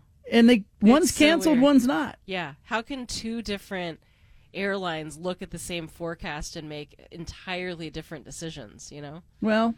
So, I don't know. All right, so the girls and I, obviously, we prepared some things for your birthday, and the girls are excited to celebrate with you tonight. Yeah. The listeners of this show don't know is that my mother has the same birthday as my wife. Different years, but same date, August the 21st. Yeah. It's a big day. Exactly and so, 30 years apart, your mother and I were Yeah, born. and I called my mom and I wished her a happy birthday, and she said, okay, did Anna get this? I sent her this, and I said, yeah, it's kind of weird for me. Is it weird or is it convenient? I can't decide which. To have your mother and your wife have the same birthday, different years, same birthday. I would think it would be inconvenient because that's two, different key people in your life that you're having to prepare something special for. And it creates a problem, like on social media. Like, you know how you do the, hey, happy birthday to my wife? Yeah, you don't have to. Or happy birthday to my mother post? Yeah. I did one for you. I haven't done one for my mom yet. Yeah. And I know that's going to matter to my mom. Will it, though? So I think so, but on Facebook only. Okay. You got to know where your person is most likely hanging out. Yeah. My mom's more on Facebook. Yeah. You're more of an Instagrammer. Yeah. You're on the gram. Mm-hmm. So I got to know, where you are and all of that noise. I don't know. So, I just like being birthday buddies with your mom. I think it's cute. there you go. You and Usain Bolt, too. Yeah. Usain Bolt, same Usain birthday. Bolt and the inventor of Google. How about that? Sergey Brin. Yeah. There you go. Yeah. So, hey, I got a question. Speaking of Instagram, Damian Lillard unfollowed the Blazers. How passive-aggressive on Instagram? Only on Instagram? I think that's where it matters for him. He's on the gram. He unfollowed the Blazers, and people who track such things noticed it immediately. That's so bad. Is it bad? It's so bad. It's passive-aggressive, isn't it? It just is so telling. It says so much. It's like what? Without saying so much. I mean, it leads you to believe that he's not happy with the organization and that this is going to be an interesting season. Shouldn't he say that out loud instead of, he doesn't have to. Unfollow? Like, come on. He doesn't have to. Isn't an unfollow kind of weak? Isn't that kind of weak? In today's world, that speaks louder, I think, to be honest. I think it's weak. Because he's saying, this is not a brand that I want to associate with, I guess. Yeah, but you're under contract. You took their money. You will know. continue to take their money. Yeah. And you're going to go, hey, I'm not going to follow you. He It's has petty. a choice. Like, I would assume Yeah. it's not in his contract that he has to follow his team on Instagram. Right? Do you think people will turn on him? I don't know. We had this discussion over the weekend, and I don't think they will. You think I'm naive. But I think that reasonable people will look at his situation and say, yes, I know he's under contract, but what does a contract even mean these days when it comes to professional sports?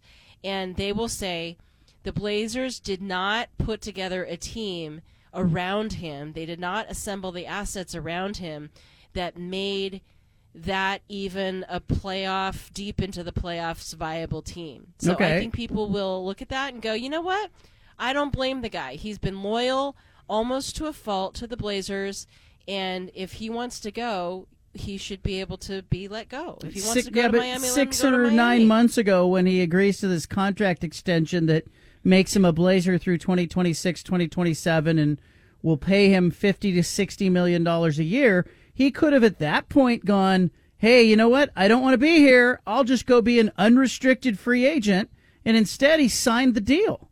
He did, but don't you think maybe he signed the deal assuming that the Blazers were really going to make an effort to build around him? Hasn't he been here long enough? I think the truth is he signed the deal knowing that it was more money that he could get anywhere else because the Blazers were the team that drafted him, and that's how the collective bargaining agreement works. Okay. And he knew down the road he could either leverage his way out, or if the Blazers somehow changed who they are in their DNA and got him help, then he would be happy here.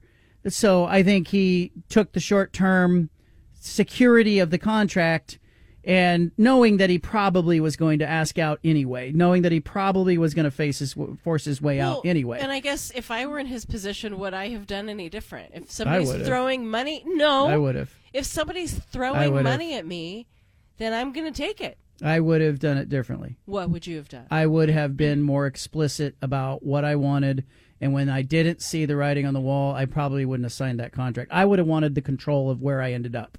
And as an unrestricted free agent, you could do that.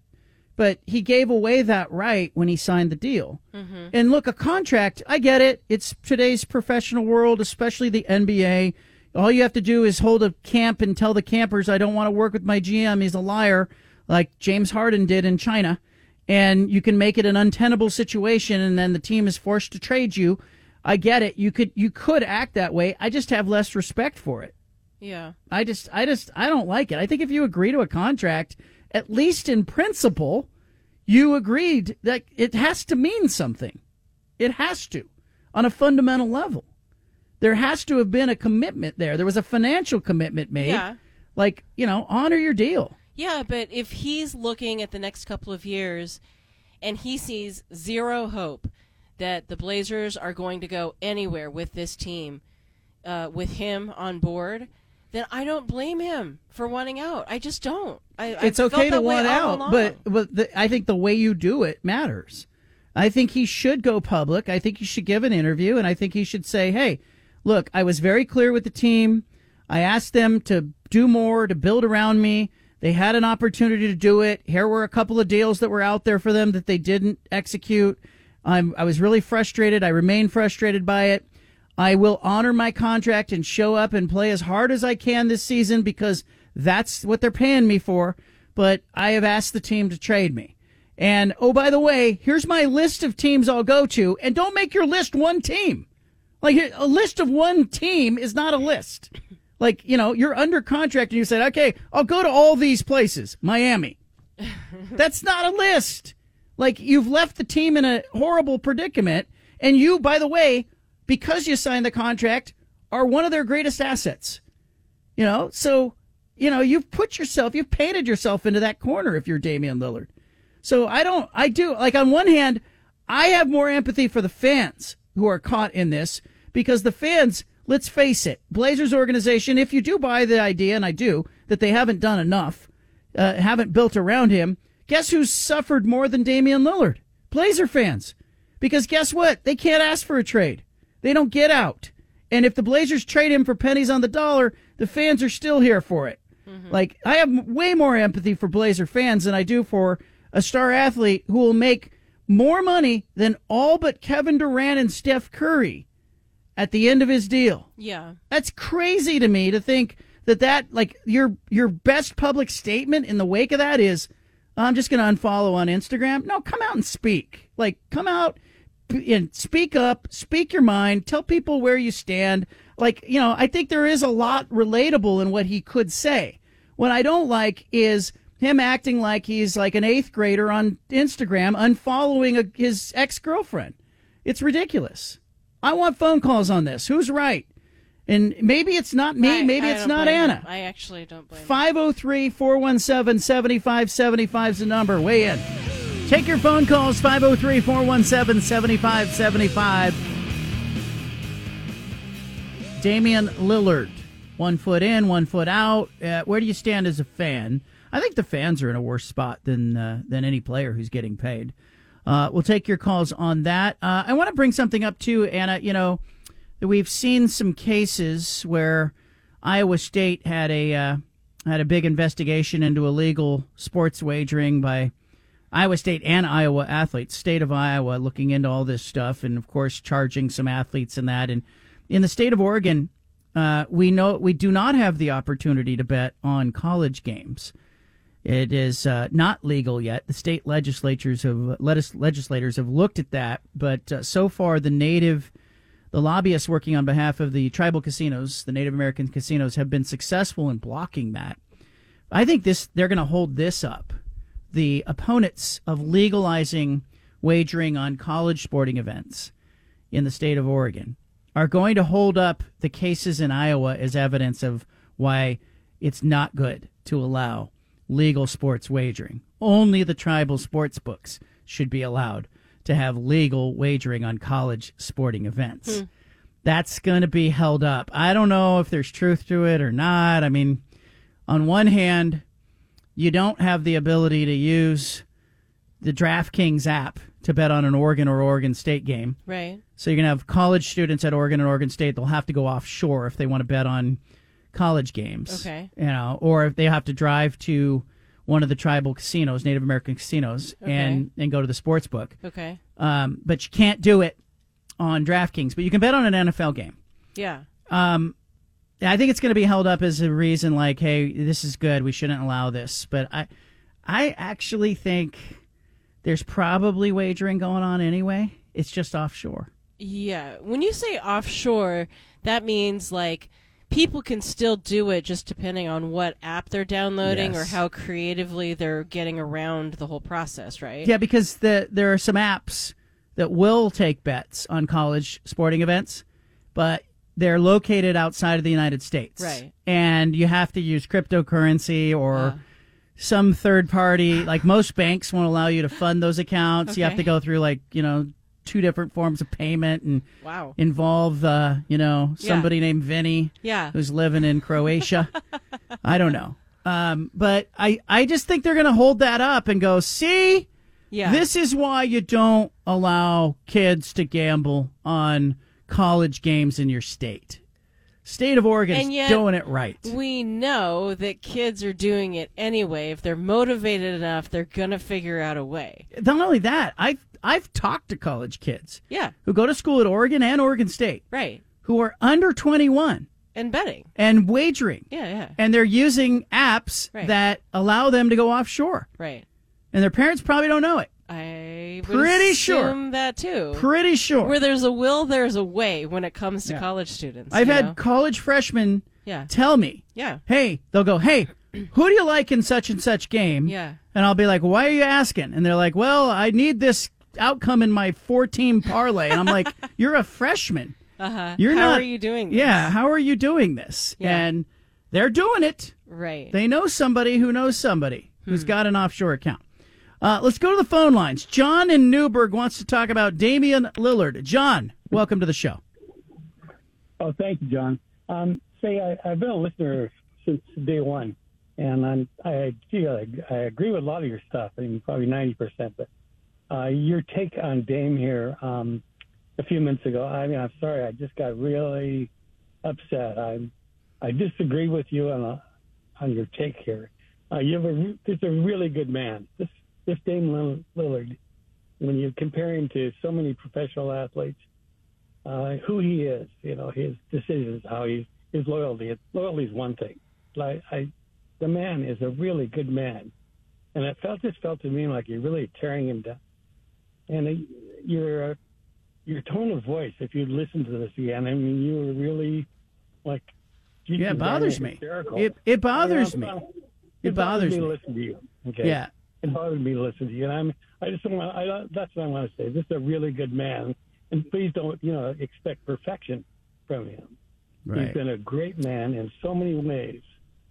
And he wants out. He wants out. He knew he wanted out, and he signed a contract despite knowing that he wanted out. And now he wants the Blazers to honor his contract, but he doesn't want to play here. That bothers me. Like Anna said, he took the money at the time, and what has happened since then? Blazers haven't done a darn thing to really improve the situation for this guy. He's getting older, and he's been such a loyal person. He is just a good person, and it felt to me like you're tearing his character down. And I'm sorry, I just disagree with that. Well, and it's okay. And it's okay. We don't have to agree on 100% of things. Anna and I obviously disagree on this. But I believe that when you sign a contract and when you're a player, and by NBA standards, he's been incredibly loyal, I believe that you honor the contract. And it would bother me if any player had done this.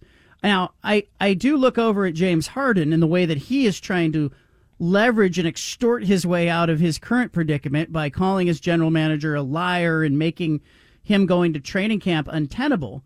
But I also believe both things can be true. Like, I can believe that the Blazers organization desperately needs to be sold. I am on record with that. Jody Allen needs to let go of the team. I don't think any of this would have happened with Phil Knight in charge if Phil Knight owned the team. Simultaneously, I'm looking over at Lillard and I'm going, okay, if you want out, say it. Do an interview and just go, here's what happened. I want out, but unfollowing the team on Instagram while you're holding your summer elite basketball camp in Phoenix instead of Portland is really passive-aggressive. I prefer maybe to deal more eye-to-eye on the subject. Let's take another call. Mark in Portland. Mark, welcome to the conversation. Hey, how you doing? I really don't. I don't understand why people are there's. It's like Damon Lillard, really, to me, great offensive player, John, but he can't dominate the game defensively, and so they never got past the Western Conference Final. He went to one Western Conference Final. Clyde Drexler took a couple of teams to the final. So we need to get as much value out of him as we can right now, because if we keep him for another season, it's just going to be he's older, and that you could see that we it looks like they overvalue Dame to the rest of the league. I mean, nobody's really jumping out trying to go after him like you would think if he was.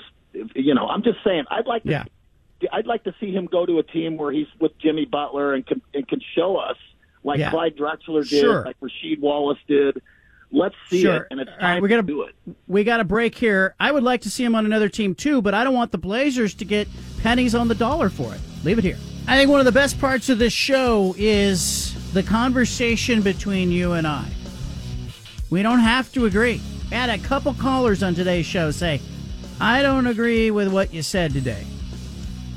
And I agree with you 90% of the time, but not today. Two different callers said that, Anna. I think it's good. It's healthy. I don't mind it. I don't mind them being wrong. I don't mind being wrong 10% of the time. Well, there are fewer and fewer places in this world where we can civilly disagree. Yeah, and here's the other thing. Do you agree with me on that? I agree. 90% of that. No, I actually think it's sports we're talking about. Sure. We're talking about a roster move. We're talking about Instagram. We're talking about gamblers in sports. We're talking about, did the coach going for it on fourth down at his own 29-yard line, was that bold or dumb? Yeah. We're not talking about somebody's health care plan. We're not talking about national security. We're not talking about war or poverty. We're talking about the toy factory and the diversion going on in the room. And so, yeah, if we agree 50% of the time, I'm okay with that too. I'm okay with it. I think it makes the world interesting. And I don't like living in a world where people, I hear this with people's political views a lot, where it's almost like if you don't agree with 10% of what, you have a 10% disagreement ratio. Okay. With your person sitting next to you. Yeah. We can't talk about it. Yeah, no, that's not healthy. I was in the airport with you. Yeah. Somebody 2 seats away was talking loudly about politics. Okay. And I went, oh, here we go. And he was talking about former President Donald Trump. Mm-hmm. Okay, President Trump. He was talking about that, and it didn't even matter to me what the opinion was. Yeah. Because I thought somebody in the vicinity is going to have an issue with this. Whether I agree or disagree doesn't even matter. Yeah. Okay, and so that's okay. In politics, people, they don't try to find common ground. But with our sports things, yes, it's okay if we don't agree on, whether Washington hiring Jen Cohen was a good idea, or USC hiring Orway is a better idea. It's okay. And I don't know. People get heated about sports, though. I mean, you've seen it, because sports almost becomes their religion. And so if you are disagreeing with them, then I've witnessed those conversations where it gets as heated as if we were discussing religion. It shouldn't, though. Boy. It shouldn't. It should be passionate. Take a breath. It should be passionate, but not I'm a Niner fan, okay? A 49er fan. I saw a video over the weekend of Niners fans throwing fists inside a preseason NFL game. Throwing fists in the stadium. Okay. Judah, did you see the video of the Niners fans like fisticuffs? I didn't see that particular video, but I'm not surprised. It was preseason. Not because they're Niner fans. I'm sorry. I should clarify. Yeah. Just because they're fans in general. Seahawks fans could do it too. If Niner fans, maybe that it's an indictment of 49er fans. I don't know. Fisticuffs. It was violent. And I went, gosh, this is stupid. Because I want to be able to go like, hey, it's a good family event. You can take your kids to an NFL game. Right. And you can't say that after seeing a video like that. It looks like, it's the prison yard. Not great. All right. You got 5 great story ideas? I have 5 stories. Yeah, I don't know how great they are. The best stories on planet Earth. I'm not going to overpromise and underdeliver here. That's not what I'm about. On her birthday, Anna has put together the 5 biggest stories in sports, and here they go. The 5 at 5. The number 1 story is Anna sees it. Oh, here it is. Deion Sanders' manager and Colorado have reached a deal for an Amazon film series being shot on campus. The least surprising story of the day. This documentary deal includes dramatic license for the producer, exposure for the university, but no actual cash compensation for Colorado University. How about that? Colorado's getting no money in this deal. They're getting no money, and they're justifying it with, well, look at everybody who's talking about us, and look at our sold-out games, and we matter now, so it's okay. We don't need to be paid, which is interesting because in a similar kind of thing, Michigan got paid like $2.5 million. So this is going to be terribly fascinating to watch, because if the season goes as we all think it's going to go, 2 or 3 wins. There are going to be some moments.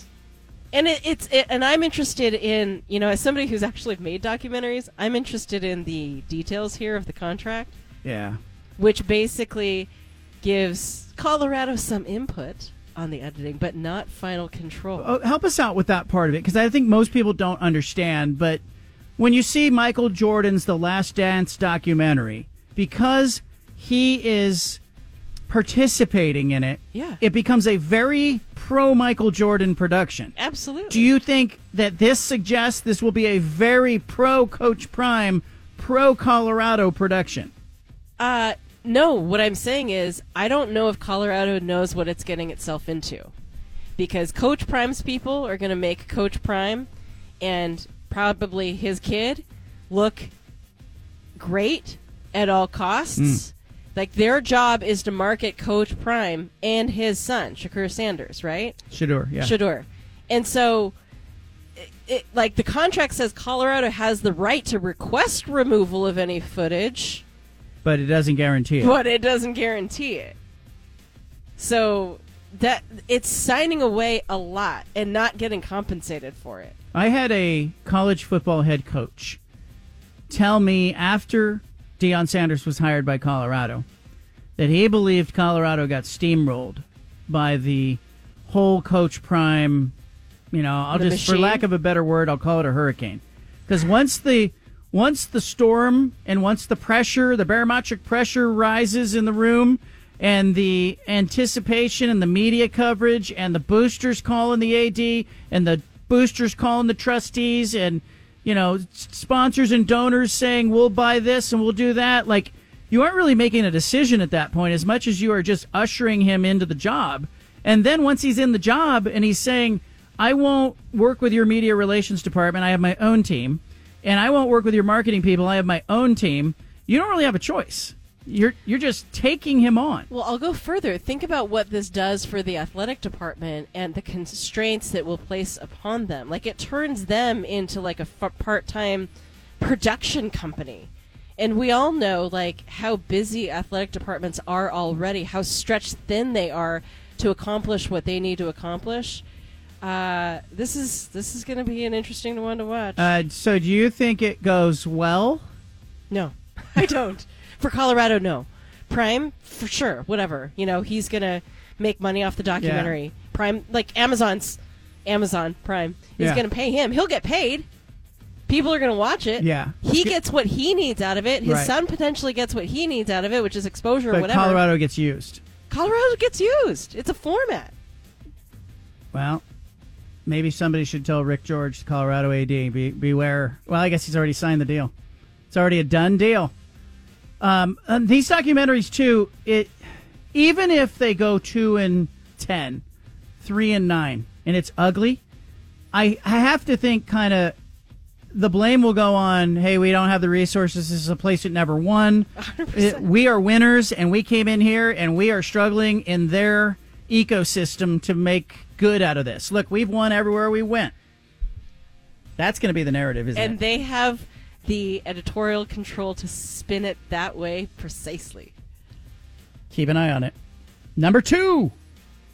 We were just talking about sports gambling, college gambling. Iowa State is losing last season's leading rusher, Jarrell Brock, voluntarily has left the team amid the gambling allegations. So he's added to the list now of Iowa State athletes under investigation for tampering with records earlier this month. Chose to leave the team today. He's been accused of placing 1,300 bets, not just a few, wagered more than $12,000. We made some mistakes. Wow! $12,000. Yeah. Among those wagers, he placed bets on 4 Iowa State football games, 2 of which he was active for. None of this is good. No. None of this is good. But it's predictable, is it not? Is it not predictable? Anytime you introduce new technology, new ability to, I actually think college players have been wagering on games for a while, but now the state gaming commissions finally have the records to show it because they can subpoena and they have access to all of the records. And, athletes, even though they say that, they're being careful and, one guy was using his mom's ID. Oh, dear. It's not very hard for the gaming commission to say, all right, we have investigators. Let's find out who's wagering, He became the second player in this investigation to leave the team. Defensive lineman Isaiah Lee did so August 14th.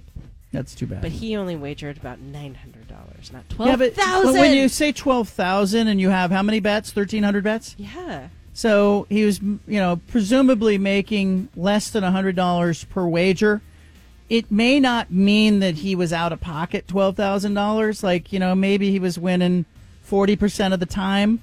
So, maybe he's down $3,000. I don't know. I can't imagine fumbling around with that much money when I was in college. There's no way. There's no way. But what I'm saying is maybe he's betting $100. Yes. And he's winning. But still. Now he's got 200. Yeah. Now he bets the 200. Say he loses 100.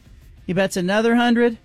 Now he's bet $400, but he's really only used the same $100 he started with. You know what I'm saying? Yeah, I see what you're saying. Okay. I'm not being an enabler here. I'm just pointing out that when I see $13,000 or $12,000, I say 1,300 bets.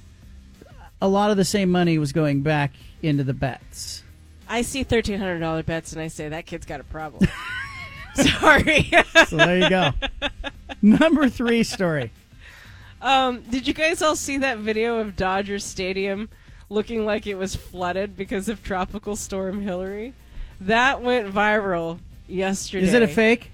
It's not fake, but it's kind of like what you said. It's just that the parking lot's wet and not flooded. In fact, the Dodgers social media team is disputing it because this got passed around so much. Hey, everything's fine here. There's no problem. Everything dried out. It's beautiful this morning. But there was a lot of that going around yesterday and the day before, just kind of fake hurricane and tropical storm videos. There were videos that were from 2011. Yeah. That got put back out like they were current. I know. There were other filters that were put on videos to make it look like it was underwater. And people were fooled by this. Yeah. I don't like it. I don't like that you can't trust what you can see. And, some of it's AI, some of it's not. Some of it's just people putting videos back out trying to... who has that time Let me mislead somebody by putting a video out from 2011. I know. You just have to be careful when you see something like that. Because one of the videos was somebody, there was a shark in the water. Okay. Like on the road. Yeah. It was from 2011. Okay. Okay, Photoshop 2011. Senator Ted Cruz thought it was real and went, wow. Oh, gosh. And he got fooled, Okay. Well, But yeah. if he's getting fooled, a lot of people are getting fooled. Well, Maybe. we just all need to be cautious. Everybody chill out. Just if you see a video and it gives you that feeling like, really? Just pay attention. I thought that when I saw Dodger Stadium because I thought it just looked to me like the asphalt was wet. Yeah. Didn't look like it was flooded. Yeah. But everybody, I heard from multiple people today, said, did you see Dodger Stadium? And I was like, I'm not quite sure. So I'm glad to hear that it wasn't flooded because my instincts were right on that. Do you want to talk about Jen Cohen for our next one, or did you already talk about that? No, I talked about her, but let's hear it. What do you got? Number 4.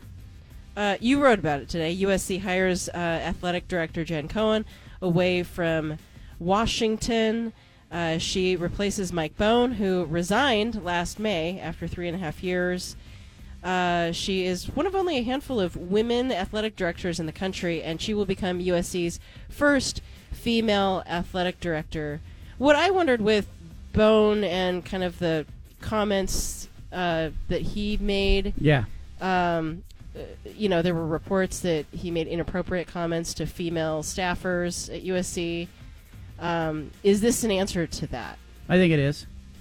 I mean, not to take anything from Jen Cohen, who's awesome in her own right. But yeah, I think I couldn't help but think that way, that USC's got a woman president and a woman who is an athletic director now. Yeah. And they had a problem because they had an AD in Mike Bone who, perpetuated allegedly this hostile work environment. People didn't like the way he talked to women, things that he said. Mm-hmm.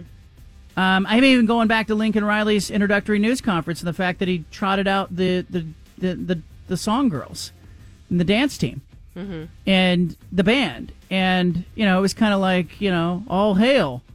And I think, yes, I think this, it's a statement move, but I also think she's a hell of an administrator. She's really good at her job. Yeah. I think this makes USC kind of scary. Here's Jennifer Cohen at her introductory news conference today. People ask me all the time, why do you do what you do? AD jobs are crazy now, as Dr. Folt mentioned. The landscape's changing. And my answer is pretty simple. I love to compete. I love to be part of a community. And I absolutely love developing people. Coaches, student athletes, staff, ourselves. That's kind of my why. And that is what drew me to USC. USC is all about developing people to be their best selves. There's probably nowhere else in America that we can develop into our best selves more so than USC. She called me 2 summers ago. She was still the AD at Washington. She said she was a little frustrated with feeling detached from the student athletes during the pandemic. Mm-hmm. We talked a little bit about the NCAA, and I got the impression that she might someday have her eye on being the president or the head of the NCAA. Like she said, if I can make a real difference with athletes, it's something that I would be into. So I always kind of had her pegged to be like head of the NCAA. Mm-hmm. Going to USC is a stepping stone towards something like that. Yeah. But I also think she's now at a private school instead of a public school. Mm-hmm. She's at one of the most iconic brands in sports, USC. She's a good administrator. This is a good hire by USC. But it works for her, too. She did hire Jimmy Lake, though, right? She hired Jimmy Lake. She hired Mike Hopkins. But Jimmy Lake, I give her a pass on Jimmy Lake because Chris Peterson said, this is who you should hire. Now, he was leaving. You have to hire who Chris Peterson says if you're the AD. Mm-hmm. And you did what Oregon did in the wake of Chip Kelly. You promote Mark Helfrich. You promote Jimmy Lake. And as we know, sometimes the lieutenant, who's a good lieutenant, does not make a good CEO, doesn't make a good general. So I give her a pass on those because what does she do after that mistake of Jimmy Lake? She pivots right into Kalen DeBoer. It's a brilliant hire. Mm-hmm. So Mike Hopkins, a basketball coach too, was a hire on her watch. It's not a great hire. But I give her a pass on those two. I think by and large, ADs that hit 750 or better are really good hirers. And so I think her batting average is pretty good at Washington. Number 5, as you see it. I'm going to let you choose. Do you want to talk about Spain's soccer president kissing a player at the Women's World Cup ceremony? Intrigued, but let me hear number 2. Do you want to talk about why Dan Orlovsky thinks the Jets have a target on their back as the most hunted team this season? Or do you want to talk about Jason Tatum getting a tattoo of his signature shoe? Judah, do you have a vote on those 3?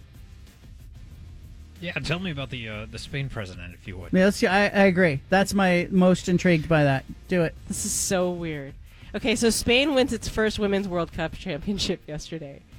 And the head of Spain's Football Federation, Luis Rubiales, in his jubilation, inexplicably kisses forward Jenny Hermoso on the lips. What? During the team's award ceremony. On the lips. He's one of the few people in the podium as the Spanish players got their gold medals after their 1-0 win over England in Sydney. When Jenny Hermoso approaches Rubiales to get her medal, he excitedly hugs and plants one on her lips.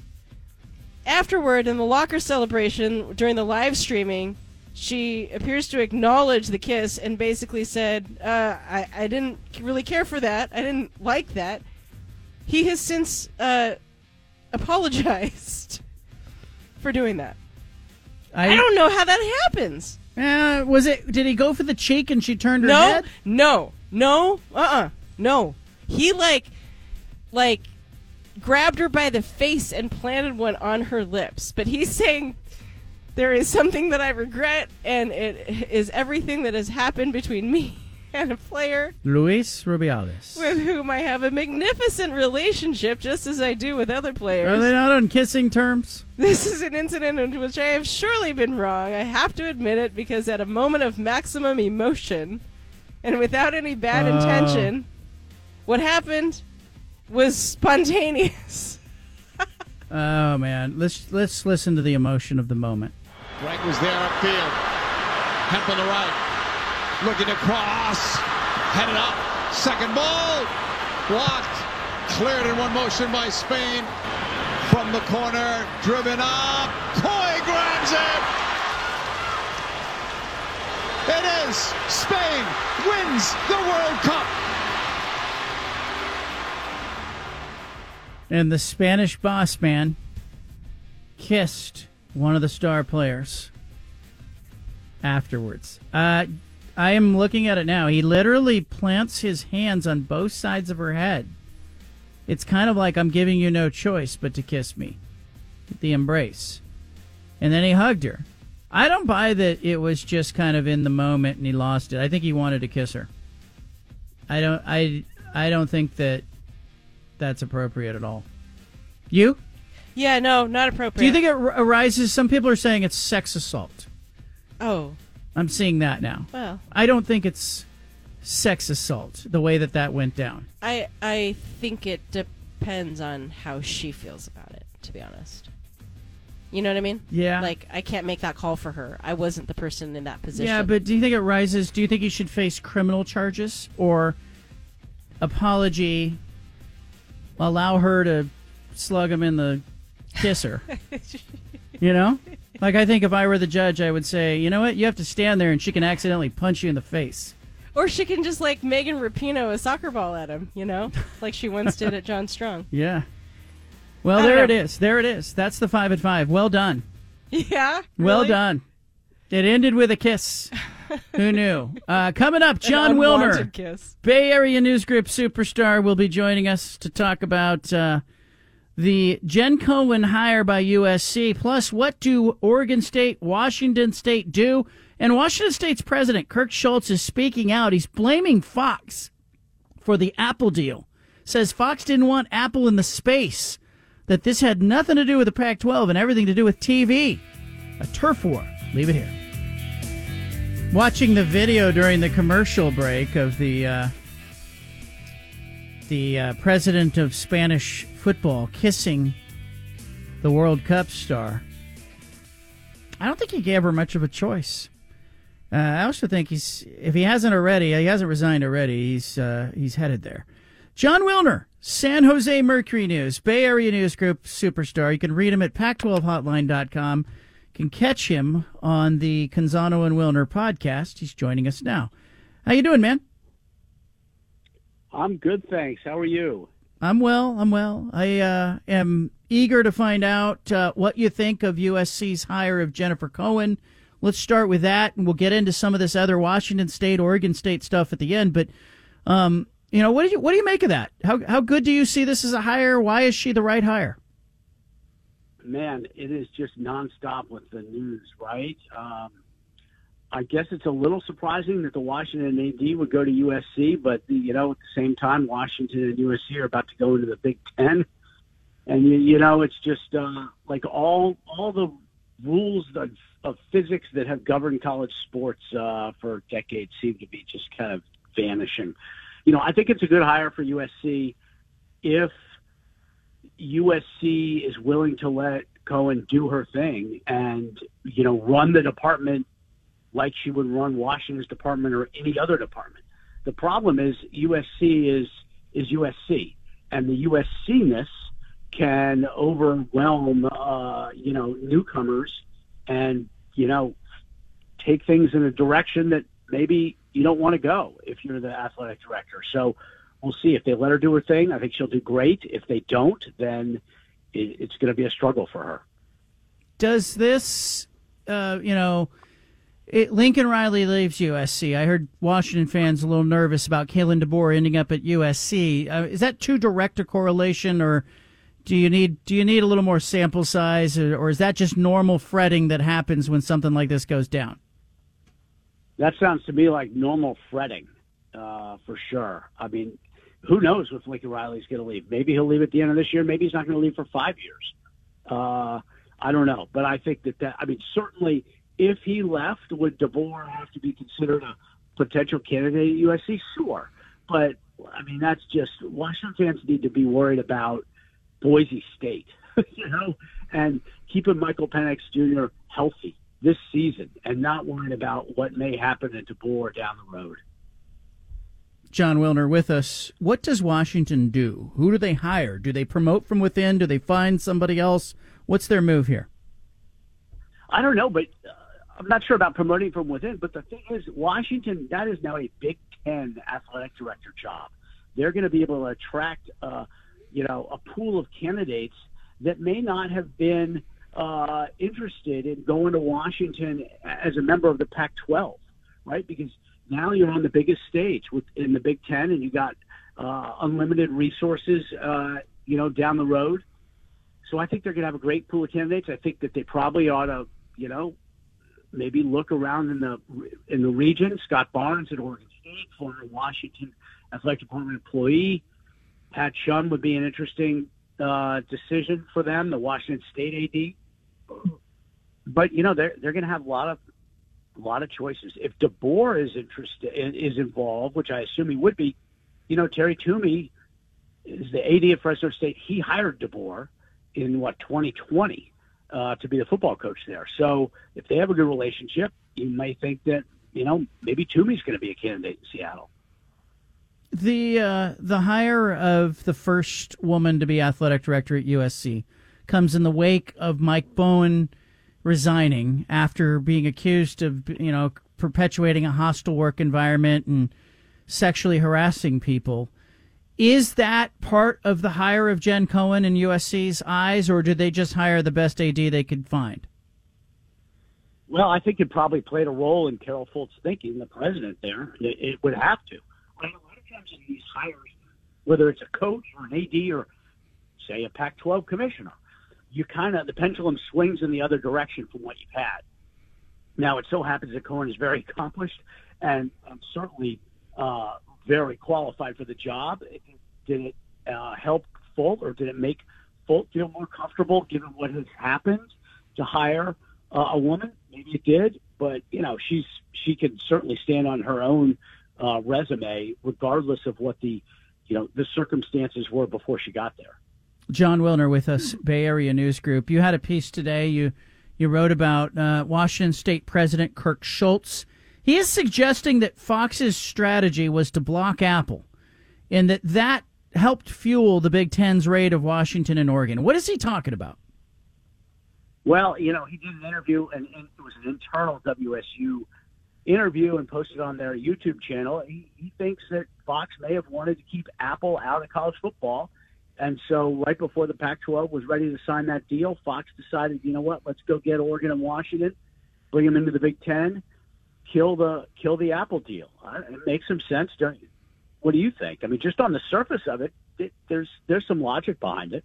Yeah, and I don't think, he kind of said, hey, am I putting a tinfoil hat on here? It's a conspiracy theory. I don't think it's that crazy to think that one business went, hey, we would like to keep you out of this space. Now, Apple's reaction to it may be just to buy ESPN and buy their way back into the space, but it still forces them to have to make a move. And if I'm Fox, it's a smart move. Do you sense there may be some potential litigation involved in this, or is he just spitballing? No, well, I don't know that litigation would be forthcoming because, as he also said, it makes smart business sense, right? I think that eventually the SEC and the Big Ten need to be on the lookout for antitrust issues because clearly they have the clout to destroy conferences and to change the whole nature of college football. But I'm not sure that, Fox orchestrating this move to get Oregon and Washington necessarily will lead to litigation, and who would be filing that litigation, right? I mean, Stanford and Cal could very well be on the brink of an invite to the ACC, which would leave, maybe Oregon State and Washington State would be left, and they would file some kind of suit against Fox. I don't know. It seems to me like in this particular situation, that might be a stretch, but certainly in the broader canvas of realignment and the direction of college football, the Big Ten and the SEC are going to need to kind of tread carefully. I want to ask you, Oregon State and Washington State are on hold right now, waiting for Stanford to figure out what it's going to do. The Cougars and Beavers may have to decide on their own to move forward without Stanford at some point. Maybe Stanford goes to the ACC. Maybe Stanford goes, we just want to be an independent. Do you think Oregon State and Washington State could rebuild the Pac-12 themselves, or is it too big a lift if you don't have the brand of Stanford in your corner? Boy, I would love to see them try. I think it'd be fascinating, but I also don't think it's feasible, right? I mean, you have to. How would you attract teams and attract a media partner if your two schools are in Pullman and Corvallis, right? It's just too big a lift. Now, those schools have overperformed their resources. Washington State does as much with what it has as any school in the country. But I just don't see where they would have the foundation from which to, generate the money that would then lead to being able to attract schools. To me, if Stanford goes into the ACC or goes independent, and I think we're going to know in the next 48, 72 hours, I think that those schools really don't have a choice but go into the Mountain West. I know people are talking about the American, but that doesn't make any sense to me. The Mountain West is in many ways a very good fit for those schools. And if they go into the Mountain West and they win the Mountain West, they're going to end up being in the playoffs. So there's something to be said for that path if Stanford is not going to be involved in a Pac-12 rebuild.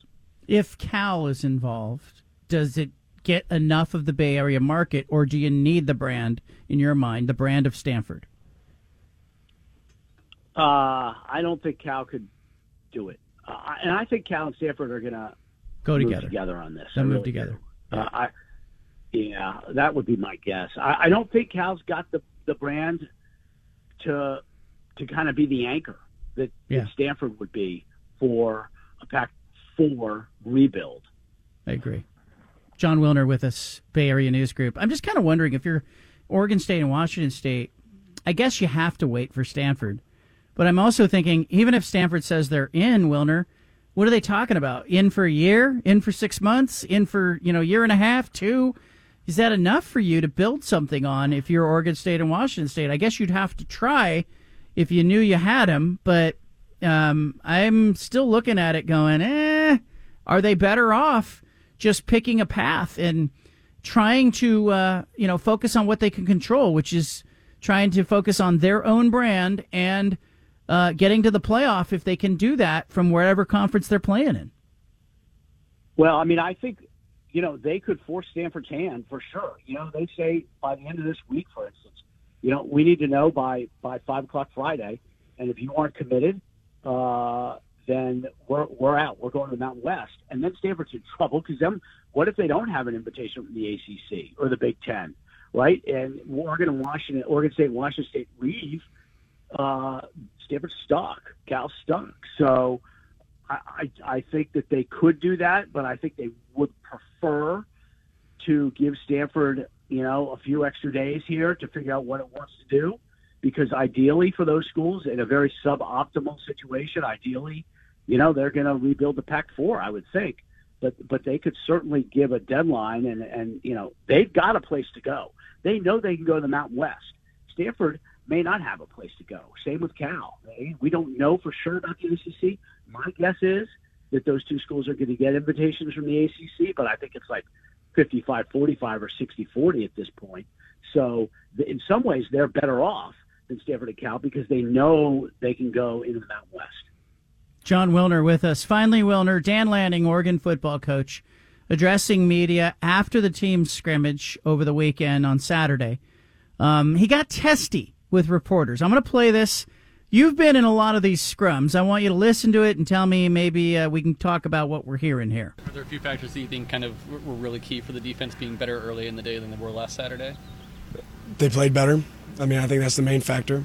In what ways? Like, can you get into specifics of? Well, when the offense doesn't get a first down, the defense stops them. There you go. Like, you guys are really digging in on this. Like, they played better at the beginning of the scrimmage. Is that something you challenge them to see them start? I mean, I challenge every one of our players to play better. You noted 4 turnovers last week. You said there were a couple today. How many were there today? I'm not telling you. All right. There were some turnovers. Dan Lanning's been asked about the defense. He's tired of being asked about the defense. But what do you make of that? What I make of it is it's the third week of camp, and he's ready to play, and everybody's ready for the season to start. I would think that every coach, major college coach in the country, gets tested at some point with questions during training camp because at a certain point there's really nothing new to say, and yet you're getting asked those questions. The reporters have to ask the questions, and the coaches sometimes get a little testy, and you just that's just part of the game, part of the deal, and you move on. You don't take it personally. You move on, and everybody's just waiting for next week. John Wilner, you're the best. I appreciate you joining us, giving us your time. Thank you, my friend. Thanks for having me, my friend. There he is, John Wilner, Bay Area News Group. I want to talk about Dan Lanning. What did you hear there as a listener? Is there more pressure on Dan Lanning this season? Of course there is. There's more pressure on Jonathan Smith at Oregon State, too. Do coaches change? I believe they do as they get more experience. I think we've seen Jonathan Smith change. I think we've seen Chip Kelly change. First-time head coaches evolve. I think we're watching a little evolution of Dan Lanning's game. I'll talk more about it coming up, and I want your phone calls. 503-417-7575. You got to ask better questions, okay? Dan Lanning, he's in mid-season form. Got a little testy with reporters. Ask better questions. Come on, guys. Listen to this. Are there a few factors that you think kind of were really key for the defense being better early in the day than they were last Saturday? They played better. I mean, I think that's the main factor. In what ways? Like, can you get into specifics of? Well, when the offense doesn't get a first down, the defense stops them. There you go. Like, you guys are really digging in on this. Like, they played better at the beginning of the scrimmage. Is that something you challenge them to see them start? I mean, I challenge every one of our players to play better. You noted 4 turnovers last week. You said there were a couple today. How many were there today? I'm not telling you. All right. There were some turnovers. I don't like the questions. I also think Dan Lanning's ready to play some games. I agree with that. I want to know what you heard there. 503-417-7575. Carrie's in Eugene, listening on Fox Sports Eugene. Carrie, go ahead. Hey, yeah. So I listen most every day to the in the 2:00, 2:00 hour. The local guy down here. He's a Duck employee. Does the Duck Insider thing. Anyway, and so he'll play the Dan Lanning takes coming out of yesterday's practice or whatever. And he's been getting gruffer with. It's not just those two, Crepia and whoever else asked that other one, but he's been getting kind of, what's the word I want to use? Testy? Testy, impetuous, I think. I mean, kind of a little bit like, I'm not gonna say same, like Dame. I got paid. I mean, he's the highest now. Lanning's the highest paid state employee who's still working anyway. Yeah. But anyway, I mean, he could be. Cristobal at least had a bear sense of humor. I don't know. You don't think all right? I'm going to leave you on here because I think it's good. Okay. But I think Lanning, I don't know. My interactions with him have been largely positive, and I liked when, this was just a couple weeks ago. Not a big reaction. I mean, I'm trying to remember what they won to affect this conference. I don't remember. Yeah, that was them winning anything. I don't remember them winning anything. I think it was kind of trying to be funny there. I don't know. I like that one. Yeah, that was, but that wasn't against friendly fire. I mean, he's taken questions from the Oregon press, basically. Yeah, but I also think, Kerry, I'll tell you this.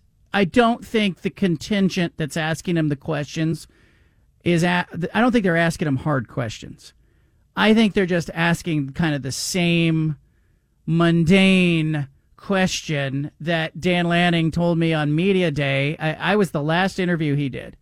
He had done 35 interviews, and he arrives at my radio setup, and we're going to do a live interview. And I said to him, on air, what are you getting asked? And he said, Matt, they're asking about the defense. They're asking about this. I said, okay, my goal is we're going to play a game here, and I'm going to ask you questions, but you stop me if I ask you a question you've already been asked today. Let's see how deep into the interview I can get without repeating. And I asked him all these questions I was curious about, including his team, including his defense. And we had a great interview. I think coaches about this point of the year, here we are, week 0 coming up here. We're going to have a college football game, and then in another week we're going to have week 1 college football games. I think these coaches are tired. I think they are ready for a game. And I think they are sick of being asked the same question over and over and over again, that it's just a boring question. Can you tell us how the defense was better? Can you tell me how many turnovers you had? He's like, by the end of that, he's like, I'm not telling you anything. I don't know.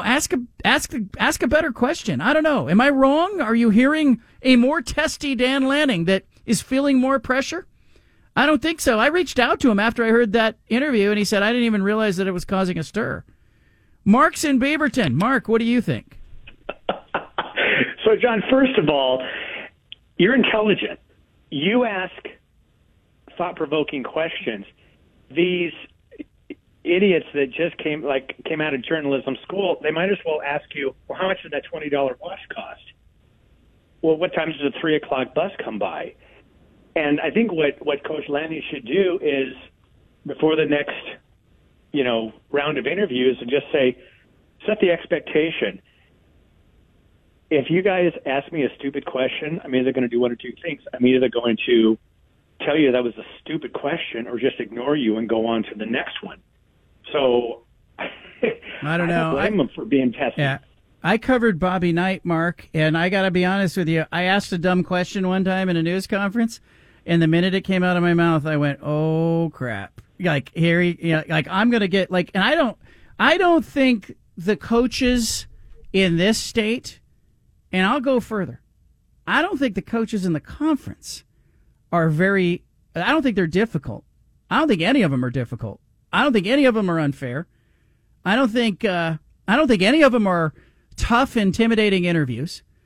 If you ask a dumb question to Chip Kelly, he's going to slay you. If you ask a dumb question to Dan Lanning, he's going to get irritated with you.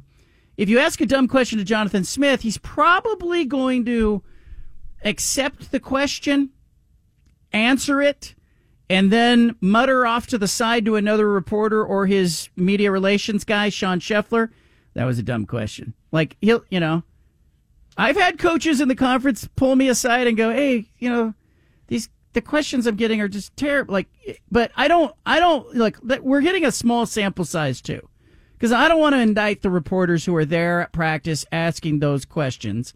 I don't know if 5 other questions came before it or after it, but what I heard there was a coach who's just saying, "Hey, the defense was better today. We were better early than we were late." And reporters going, "Well, why? Tell us why they were better early than late." And he was like, "Well, because the offense didn't get a first down."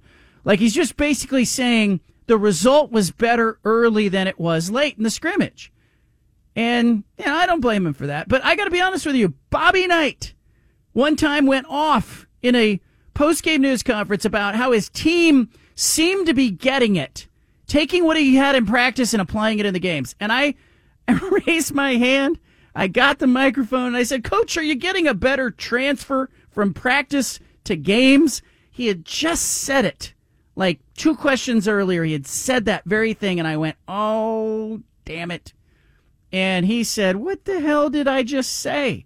And I just nodded, because I deserved it. It was a dumb question.